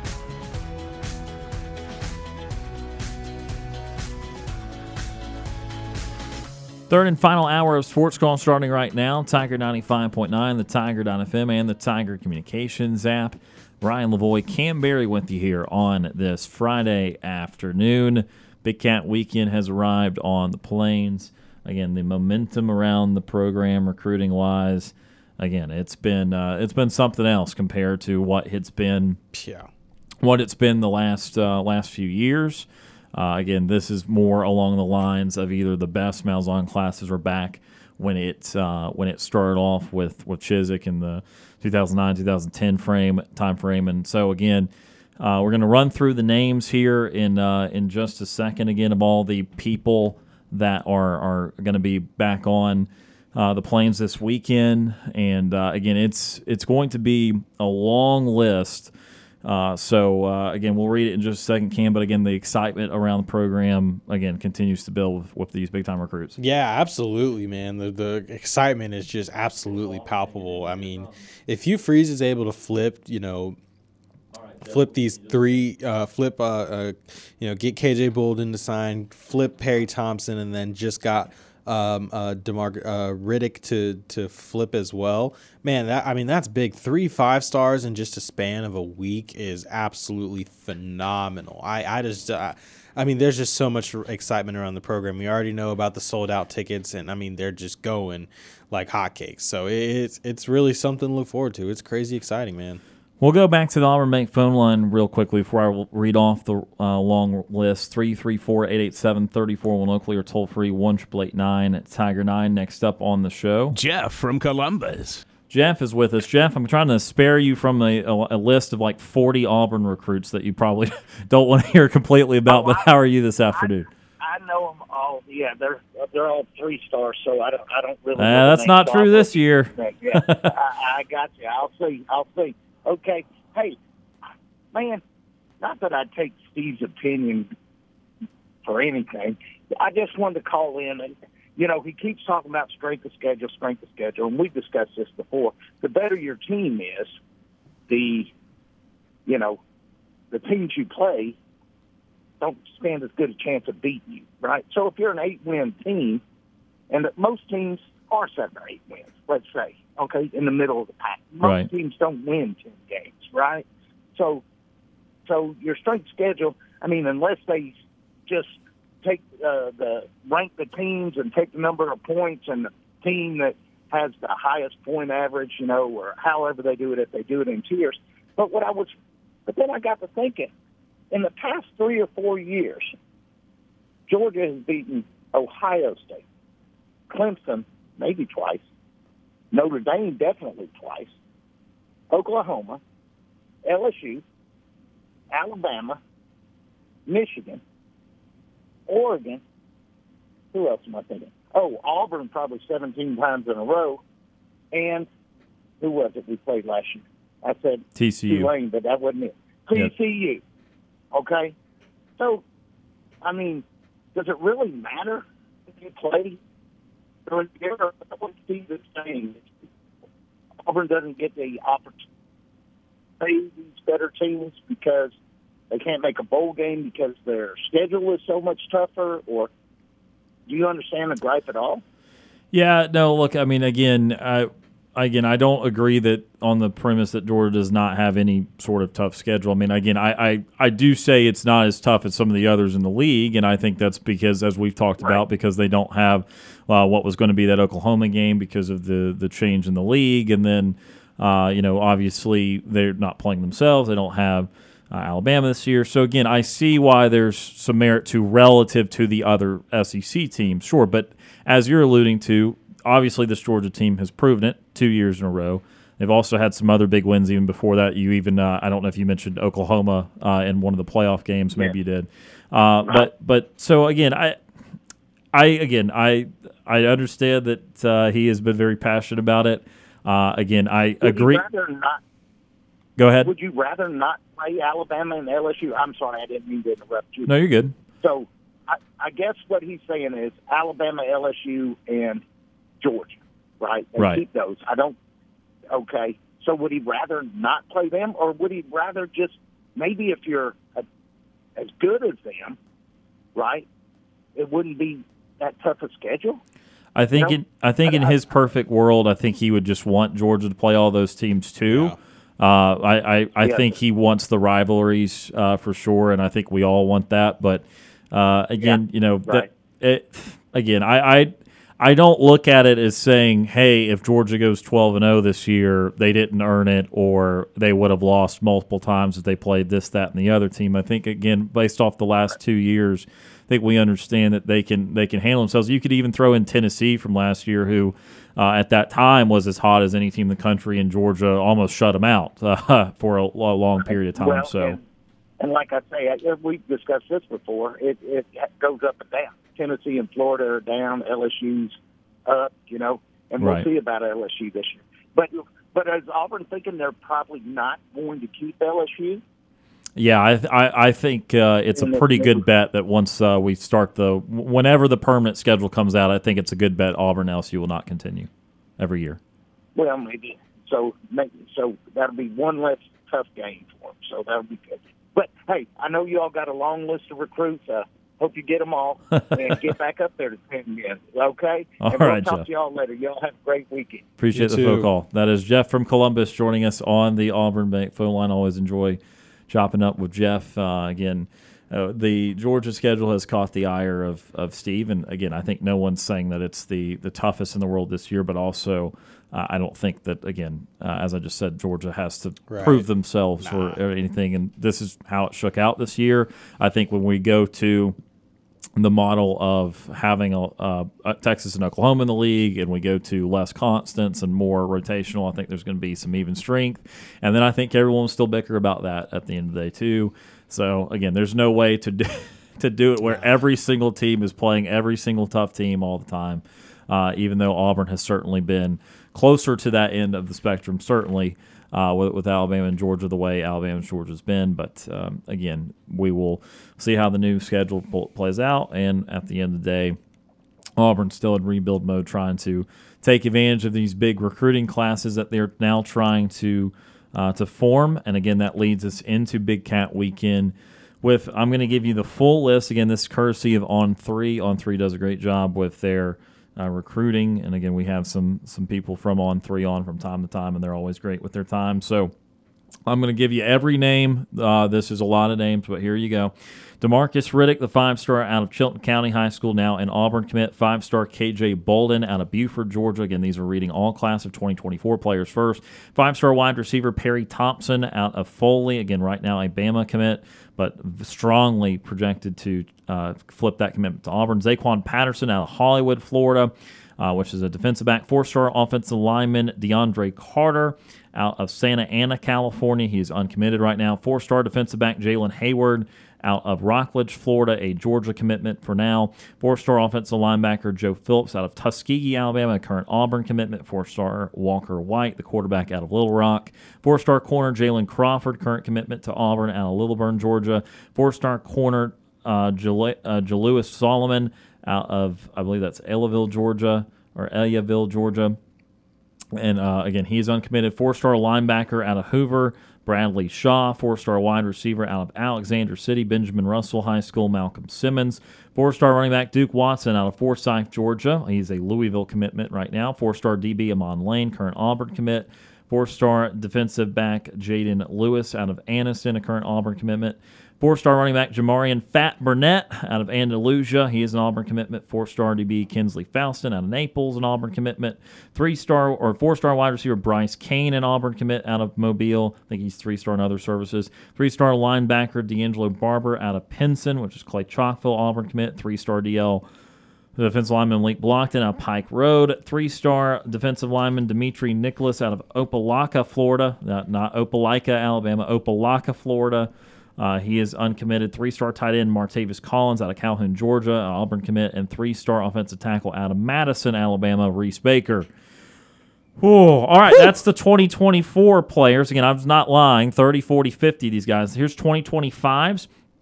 Not quite as many, but still several. 5-star wide receiver Ryan Williams, again, son of Ryan Williams Sr.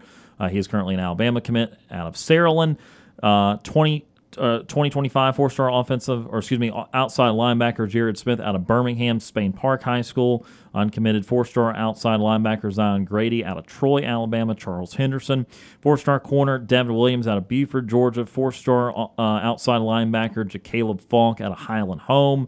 4-star linebacker Jacoby Hobson out of Lake Cormant, Mississippi. 4-star defensive lineman Jordan Crawford out of Birmingham Parker High School. 4-star athlete Derek Smith out of Selma, Southside High School. 4-star outside linebacker CJ May out of Highland Home, so a couple out of Highland Home. 4-star defensive linebacker Kevin Otis out of Hattiesburg, Mississippi. 3-star defensive lineman Malik Autry, an Auburn commit out of Opelika. 3-star offensive lineman Mal Weldrup out of Phoenix City, Central Phoenix City High School. 3-star wide receiver Dalen Upshaw out of Central Phoenix City. Then some not ranked players, Spencer Dallin, an offensive lineman out of Athens. Defensive lineman Jion Simon out of Jacksonville, Florida. And an unranked corner, John Tavian Pierce out of Montgomery, Alabama. A couple 2026 players that we talked about, Keenan Britt out of Oxford, the younger brother of KJ Britt. Also outside linebacker Hezekiah Harris out of Anniston, and one player out of the 2027 class, quarterback Trent Seaborn out of Alabaster Thompson High School. Oh, man, that's a lot. It's good news. I'm glad to read a lot of names to everyone. Glad to read all those names. I hope everyone cared because that was a lot of names if you're not caring about the current status of Auburn recruiting. Again, those are all the visitors listed for Big Cat Weekend this weekend. Again, Cam, before we go to break and we get back on the ACC win totals, another word just about some of these guys and about Auburn. Very hopeful that they will get not just one but multiple commitments this weekend. Yeah, absolutely exciting to have all of these guys coming to Auburn to see what to get this experience of Big Cat Weekend. Obviously, you have a lot of already guys that are already committed to Auburn, which can just help with the guys that are committed to Auburn and give you even more of an opportunity to sell and say, hey, come join me, come play with me, do this, this, and this, whatever, however that ends up playing out, whatever they do at Big Cat Weekend, whether, they maybe do some drill. I don't know what they're going to do. Probably just going to hang out. I guess it's obviously a big family environment too. Yeah, big time official visit. Everybody's hanging out, family environment, just enjoying the atmosphere of being around Auburn, tour the entire campus facilities, all of that stuff. So it's really exciting. I'm just glad that all these guys are coming to Auburn and really just checking out how it is and I'm just glad that there's some interest in Auburn again. It just seems like, in the past few years that, Auburn's been kind of there, but it's kind of like they're almost more of an afterthought. I feel like it is not the interest in Auburn that lacked. It's, again, the interest in the high school player that lacked from Auburn's side of also things. that side of things. I would say it was more of that. I think you talk to some of these kids. Some of these kids, I mean, the 2024 kids, you start recruiting them a year ago, 2 years ago. I mean, you see we got 2026 players even coming on this Big Cat weekend. The recruiting process for 2024 guys started the year Harsin got here. And you hear some of them say that they were said, all right, cool, thanks for coming by, or not pursued and not, again, just not the time. It is time put in. Everyone rolls out the red carpet, all these kids, okay? Auburn's not unique in that. I mean, you heard the story about Demarcus Riddick in Alabama, again, with the pulling up in the Mercedes or whatever the car was, Lincoln, I don't remember.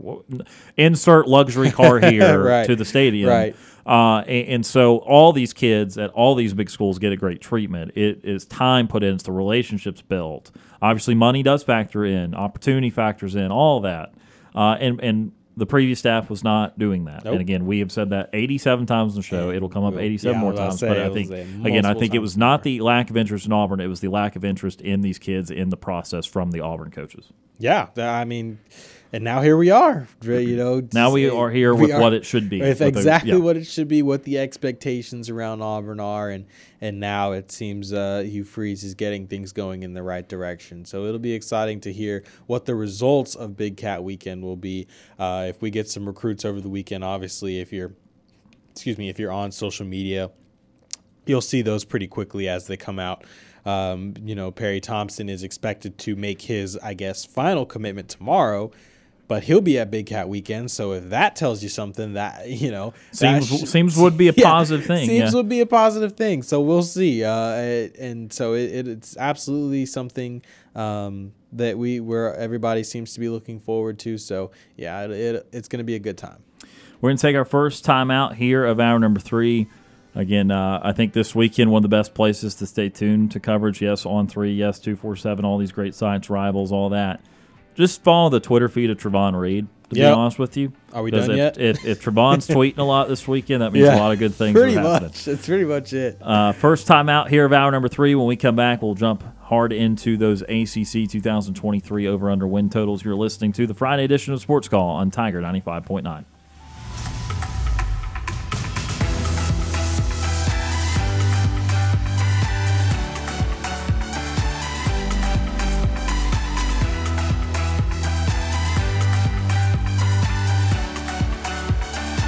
Stay tuned. You're listening to the multi-time Abby Award-winning Sports Call. Now, back to the multi-time Abby Award-winning Sports Call.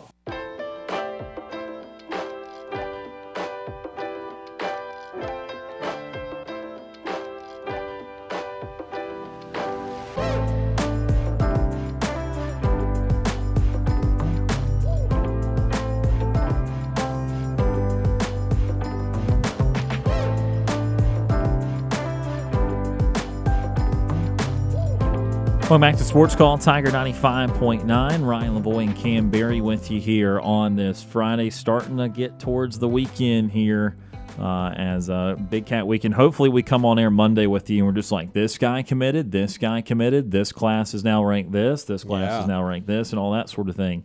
But a big weekend in store for recruits on the Plains. And again, we've talked about it a couple times, different times today. If you missed it, go back and check it out on the Sports Call podcast, presented by Coca-Cola. All right, let's deep dive into these 2023 ACC win totals. Talked a little bit about Florida State at the end of the second hour. That was the only one we were able to get to. What about Clemson at 9.5? So you kind of believe there's not going to be an ACC team to make the playoff again.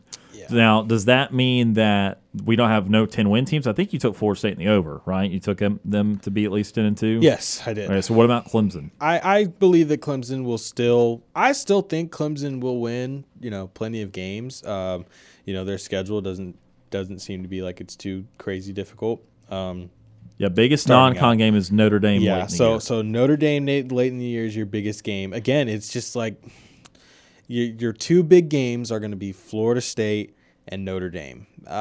Maybe Miami can surprise some people, but I just don't think they're there yet. And so with those, and then you have North Carolina as well at the end of the season. That could be something, and at South Carolina. I will tell you, on the how second how half that clearly works tougher out. than the first half. Absolutely tougher than the first half. Definitely looking at that. You don't know. I don't know how NC State's going to be. I can't really, I mean, they're projected at 6.5. So again, they're not really projected to be that good. 6.5 wins, I mean, I don't think NC State's. They might win 7. Yeah, they haven't replaced Devin Leary. Right, they haven't. So whatever.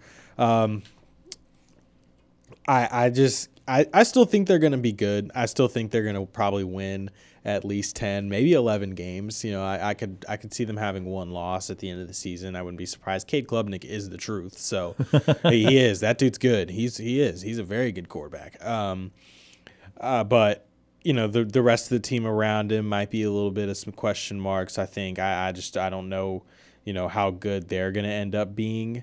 But in terms of overall coaching, obviously we know that Dabo Swinney he gets the job done at the end of the day. He does. And so I think he'll come back with this team still having a solid year, a good year. So when I look at Clemson, again, as we just noted, second half of the year clearly tougher. The only big game in the first half is Florida State. Now, granted, that is a huge game, but yes, second half of the year, I only think one game is just inherently easy. At Miami, okay, you talked me into that being difficult. At NC State, maybe. Host Notre Dame, difficult. Host Georgia Tech's the one I feel pretty easy about.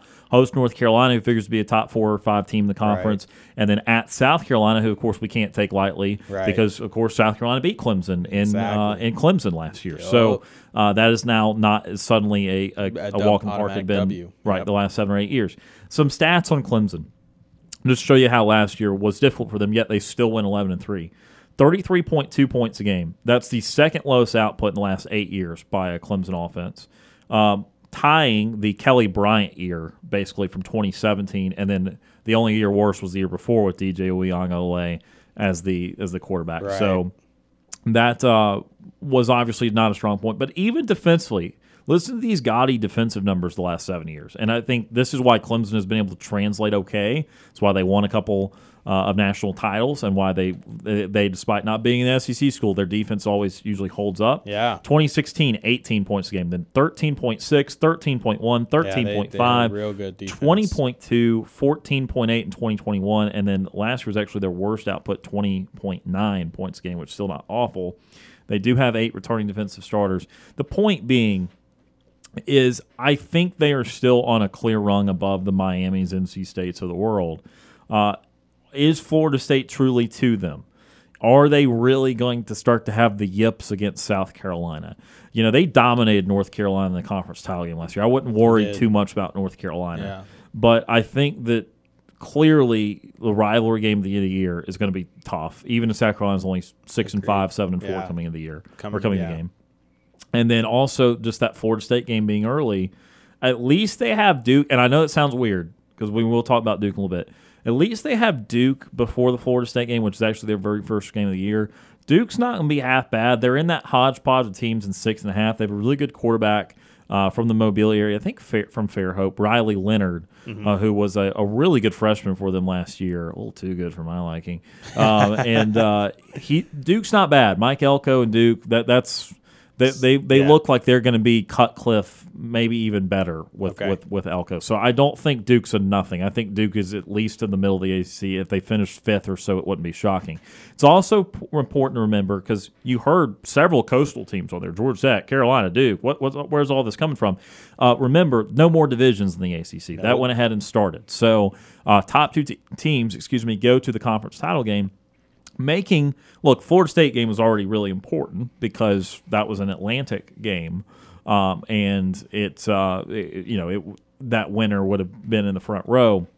Right. But it makes something like Miami or North Carolina very important because I would think that if you're talking outside of Clemson, Florida State, remember Notre Dame's still not in this league, North Carolina, Miami, maybe Louisville. Those are, again, in the over-under-wise, those are the next teams up. And they play Carolina. They play Miami. So those games at the end of the year will be very important because if Clemson does lose that Florida State game, they still can make the title game. Right. They just need to They keep just winning have to keep against winning. other avenues. Right. I do ultimately trust Clemson enough to go at least 10-2 as the think moral so. of my story. I agree. I like the Notre Dame games at home. I like the Florida State games at home. So the two best teams they play, regardless of where, when they play at home. So I do like them to finish at least 10-2.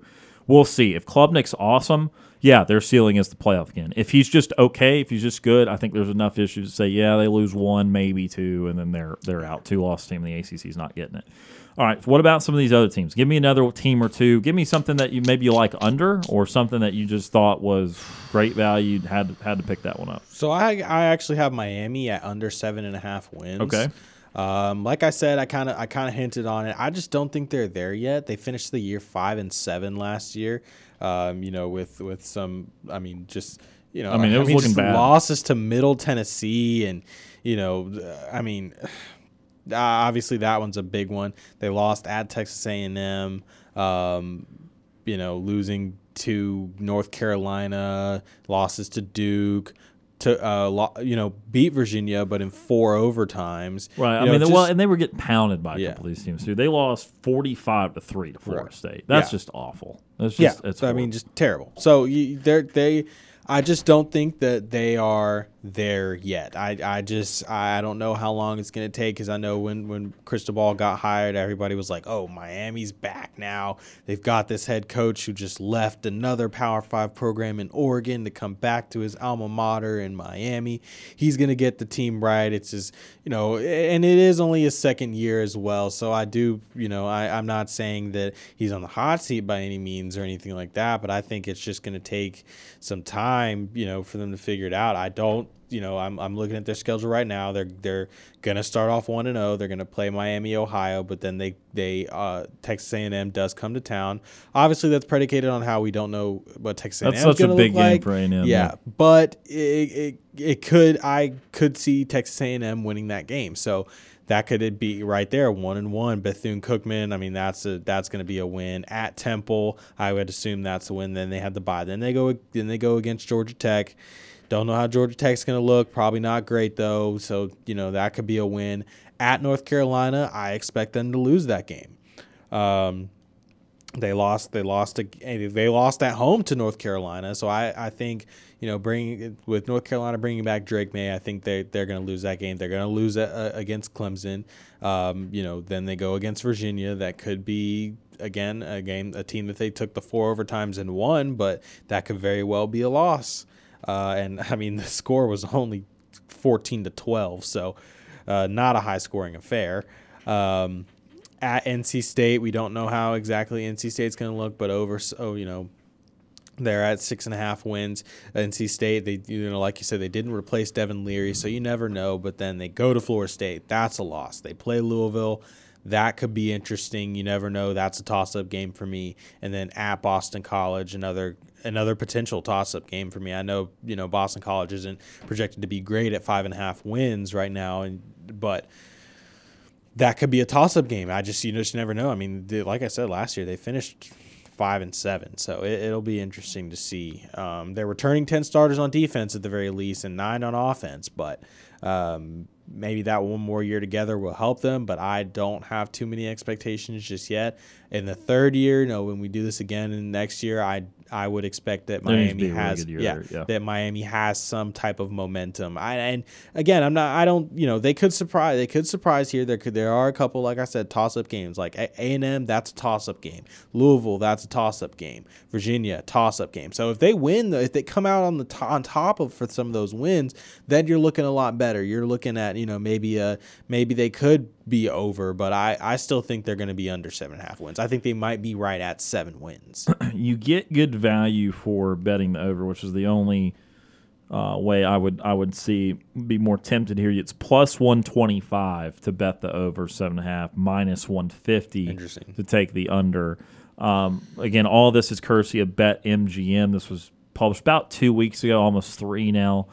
So, again, it's possible some lines have changed, certainly. So, if you go on there and see a different number, that would be why. But plus 125 for the over makes me more tempted. There's been a lot of interesting quarterback movement in the ACC, and it doesn't pertain as much to Miami, I would say, but it does affect these middle teams, and that's why I value someone like Riley Leonard being back at Duke and that sort of thing. Because Miami, they have Tyler Van Dyke, who impressed some people when he played a little bit as a freshman in 21, but really was not as what they wanted him to be last year. So there's still some potential there and certainly room to grow.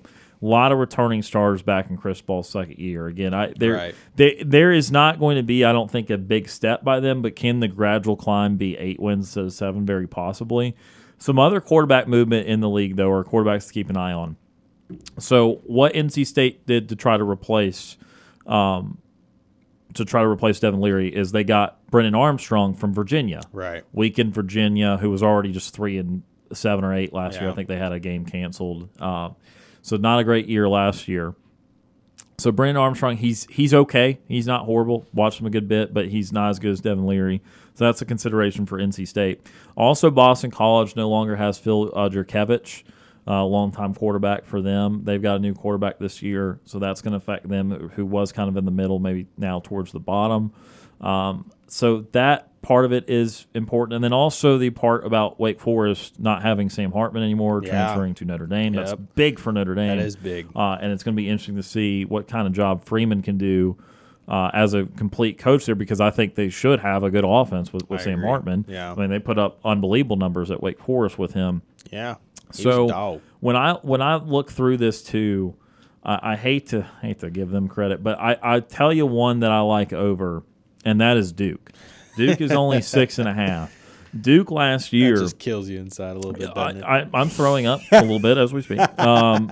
Duke went 8-4 in the regular year last year. They then defeated UCF pretty handily for a 9th win. That was just Elko's first year. They have a lot of returning stars. They got 10 returning offensive stars. They got 8 on defense.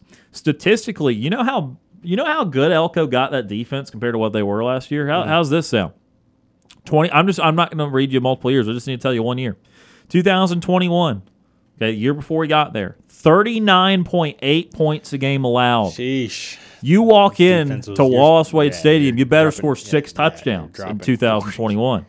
Last year, 22.1. They gave up an Iowa amount of points scored less per game. They gave up 17 less points per game last year in Elko's first year. That's crazy. On top of the fact that Riley Leonard, and I was wrong, he was a sophomore last year, my apologies. Riley Leonard, 20 TDs to 6 picks, 64%, nearly 3,000 yards. That is good stuff from the Duke quarterback. And again, I told you about all the returnees they've got. And look, non-conference-wise, they are going to be a little bit burdened by the fact that they have to play Notre Dame, okay? By the way, so I do want a quick aside here. Remember, Vandy made Auburn technically the homecoming game for this year. To everyone's credit, I did not hear a lot of people freak out about it, but just to tell you how homecomings are not always about someone you can beat. Right. Duke's homecoming this year is Notre Dame. Oh, that's fun. So I don't think that is intended to think, oh, yeah, they're going to get the Fighting Irish. This is a great homecoming game. It's just sometimes how the schedule plays out. But their other non-conference games are UConn. Wasn't worried about it if I was Duke. No. Northwestern, definitely not worried about it. And Lafayette, not a FBS program. So they're definitely still getting at least 3 wins out of their non-con. They do have Clemson. It's going to be tough to start the year. We talked about Notre Dame. But they've got Virginia. I don't think it matters where they play Virginia. I don't think Virginia's going to be any good this year. I don't think they are either. I like 50-50 games like NC State, Wake Forest, and Pittsburgh being at home. So I ultimately like them to go about 8-4 this year. They had Carolina dead to rights last year. Carolina had a hell of a last-minute drive by Drake May. So that's not even a game, even though it's in Chapel Hill. That game is a great rivalry. That game's going to be a close game. That might be something winnable for Duke too. So I really don't disqualify Duke from winning any of these games except for maybe Clemson and Notre Dame. I think they can win every other game that they're playing in, and they won't. I don't think they'll go 10-2, but to clear 6.5, yeah, I think they can split the difference on 3 or 4 tough games and win even 8 games this year. So I like that for Duke. Let me look 1 or 2 other things here, and then we'll take our final timeout. Again, this is a joined league now. There's no divisions, so top 2 teams go. We had Notre Dame in here. I guess we didn't talk about Notre Dame. Notre Dame at 8.5. I threw them in there. Yes or not. ACC, but they play half the schedule. We Might talked as about well the be. Sam Hartman bit. Again, that is a Yeah. big-time quarterback in there for Notre Dame. That was kind of a problem last year. I know Buckner ended up transferring. He played a little better as of late, but he ends up transferring to Alabama. Well, that was fine. He was not going to start at Notre Dame this year, by the way. It was not going to be him. It was going to be Sam Hartman. So that part of it is interesting. The rest of their team, rest of their schedule, we mentioned their non-conference or non-ACC games, I should say. I should not put out there as a non-conference, as they're technically all non-conference. Again, don't ask me. But Navy, feel great about. Tennessee State, feel great about. NC State, I think Notre Dame's just better than NC State. Central Michigan, sure. I think it's a 4-0 start. Now, here's the trouble. Ohio State, that's going to be tough. It's going to be really tough. It's a big game. It's a big game for the Buckeyes, too. That will be in South Bend. At Duke, could be a trap game right after that. At Louisville, I think they'll right the ship. Hosting USC, that's another big game. Really big game. Bye week, host Pittsburgh, feel good about. But then at Clemson, another big game. Another bye week, host Wake Forest at Stanford. Stanford's not going to be any good this year. Wake Forest, that's the Sam Hartman game, but it is in South Bend. Okay. So I wouldn't think Wake Forest would be able to rise up there, although the Wake Forest team will certainly know how Sam Hartman likes to play quarterback. Anyway, 3 huge games: Ohio State, USC, Clemson. I mean, those. If Notre Dame is truly good this year, those are 3 must-watch games. The rest of it, I think, is a clear tier below them. Their number's 8.5. I think I like them over. I know they went 9-4 last year, but if they even win one of those 3, then they can afford a random loss at Louisville or something like that, or at NC State.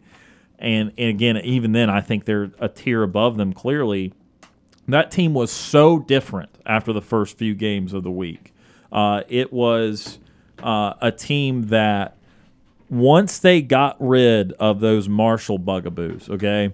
After they had that horrible Marshall performance, they only lost 2 more games. Now, they did lose to Stanford, which was another weirdly bad one. But after Marshall beat Cal, beat North Carolina, who was a competent team last year, beat BYU when they were number 60 in the country, then they had that weird Stanford loss, but then went on a run, beat UNLV, punished Syracuse, who was ranked at that time. They beat them 41-24, beat the snot out of Clemson last year, beat them 35-14. It was a very disappointing Clemson game. It took them out of the playoff discussion. Remember that. Beat Navy 35-32, squashed Boston College 44-0, and against Southern Cal at their place, only lost 38-27. That team, I think we laughed at them so hard after the Marshall game we forgot. that we didn't realize that they beat multiple top 25 teams by the end of the year. And believe me, I'm not some Notre Dame stan. I don't particularly love the Fighting Irish, but the thing they're going 8-4 this year, just because they got 2 or 3 really big games. They won a big game or 2, even last year when they didn't look awesome under Marcus Freeman. So with Sam Hartman, I like their chances of being a 9-10 win team this year. I also like their chances of being a 9-10 win this year. I agree with everything that you said, and the addition of Sam Hartman. I think quarterback play was something. I mean, they had a rotation of 3 different dudes that tried to, they tried to make work. Drew Pine, Buckner. Pine was the main guy. Buckner's who started the year and played poorly against Marshall. Pine came in. That's what changed their equation. Right, and so they had, I guess it was those 2 guys then that they were kind of rotating, trying to figure out how to make that work and be successful. And it ended up working out where they ended up having Pine and he ended up being useful. But the addition of Sam Hartman, that is some consistency. That's good quarterback play, really good quarterback play, a great arm and great decision making. So you have a lot to work with there. The rest of the team obviously has to grow and build around it. You're returning only 6 offensive players and 8 defensive players. So maybe not as much continuity. Maybe the offense might be a little bit clunky, playing against Navy. Oh, and they play in Ireland. That'll be cool.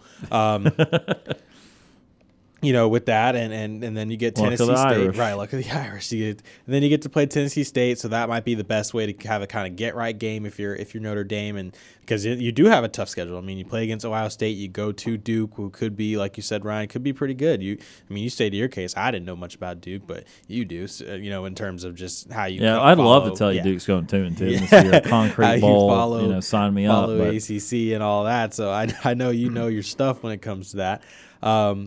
And then, playing against USC, that's another going to be a really tough game. But again, could be a toss up. And then you go to Clemson. Just a lot of tough games that Notre Dame has, but winnable games. So I definitely could absolutely see them winning, 9-10 games in the season. I will say this: if they do come out of this somehow 11-1 this year, the conversation that they didn't have a tough road is not going to be out there, provided that Clemson doesn't fall flat on their face, or USC or something like that. Because, again, Ohio State, USC, Clemson, those three teams, I think they'll all be in the preseason top 10. And in the case of Ohio State, they'll be preseason top 3. And USC might be 5-ish, 4, 5, 6-ish. And then Clemson should be somewhere in the high single digits, 7, 8, 9, wherever. Yep. That's 3 preseason top 10 teams. Again, unless they completely faceplant this year, that's 3 marquee games the Fighting Irish going to be involved in. That will do it for the 2023 ACC over-under win totals. Again, there's several we could have hit on, but again, reminder, we'll preview all the conferences with not just the win total in mind, but the conferences as a whole a little bit closer to the season, so we will circle back to these Power 5 conferences, but had a lot of fun with the win totals here throughout this week. We're going to take one final timeout, back to wrap up the show for the day and for the week right after this.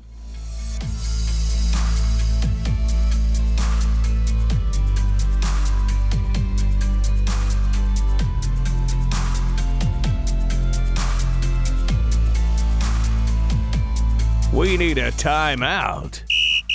Sports Call will be back after this quick break. Now back to Auburn's first and Auburn's favorite sports talk show, Sports Call.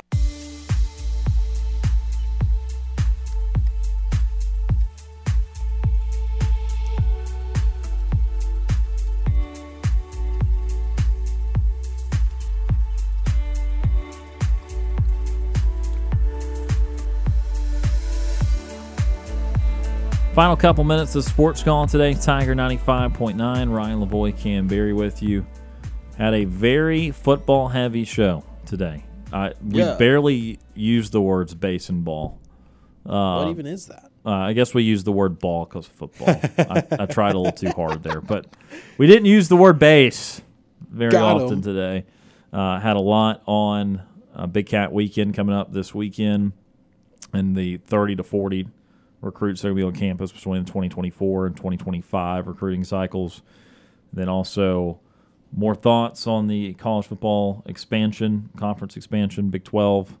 Then we just did ACC over-under win totals there. So had fun show, very football fun show. Again, coming up next week, not quite on Monday, but a little bit later next week, we will start our SEC team previews. We will make sure the calendar turns to August before we do that. We will lump Missouri and Vandy together. Sorry about it. Tough for Missouri, tough for Vandy.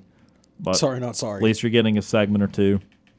And we'll hit on each SEC team. We'll do a preview each day, 30, 45 minutes, maybe an hour. We'll see, depending on what needs to be discussed about each SEC team. That's going to lead us pretty close to the season once we get through all that. So, again, just a lot of football. We're officially in the preseason.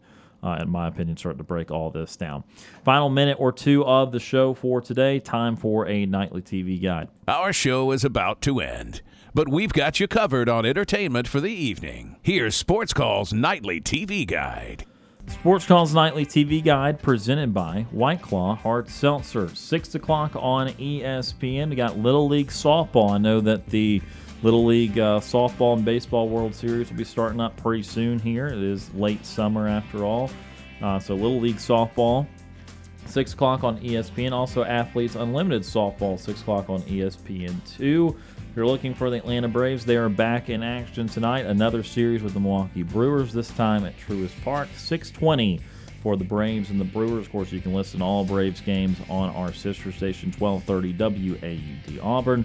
Returning to the TV booth tonight, Jeff Francoeur. It's been, I don't know, years since he's been in the booth last. Right. Maybe that's why they're struggling. No Frenchie in there. No Frenchie. So if Braves come out and score 4 in the first, we blamed it all on Francoeur. Put it that way. So that's 6:20, Valley Sports Southeast. A couple movie picks. 7 o'clock FX, it's Captain America.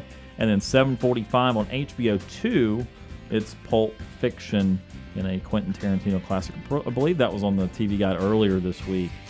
Getting a lot of recycled movies on here. Yeah. I don't know if they're favorites of Brooks or if we're just starting to realize that there's only like 12 movies that rotate. Yeah, through low key, right? As a kid, there were certain movies that always felt like they were on, and you watched them like half a dozen times. Yup. Feel like that's definitely been happening with TV Guide movies. Absolutely has been. We've been a non-sports season, but that is Sports Call's Nightly TV Guide presented by White Claw Hard Seltzer. Fun show today, Cam. Thank you for being here today. I hope you have a great weekend, sir. Travel safe. We'll see you again next week. I shall. I hope you have a great weekend as well, Ryan. Thank you, sir. We appreciate all those that tuned in, not only today, but throughout the week. For Kam Berry, my name is Ryan Lavoie. Have a great weekend. Have a great Big Cat weekend. And we'll talk to you again on Monday.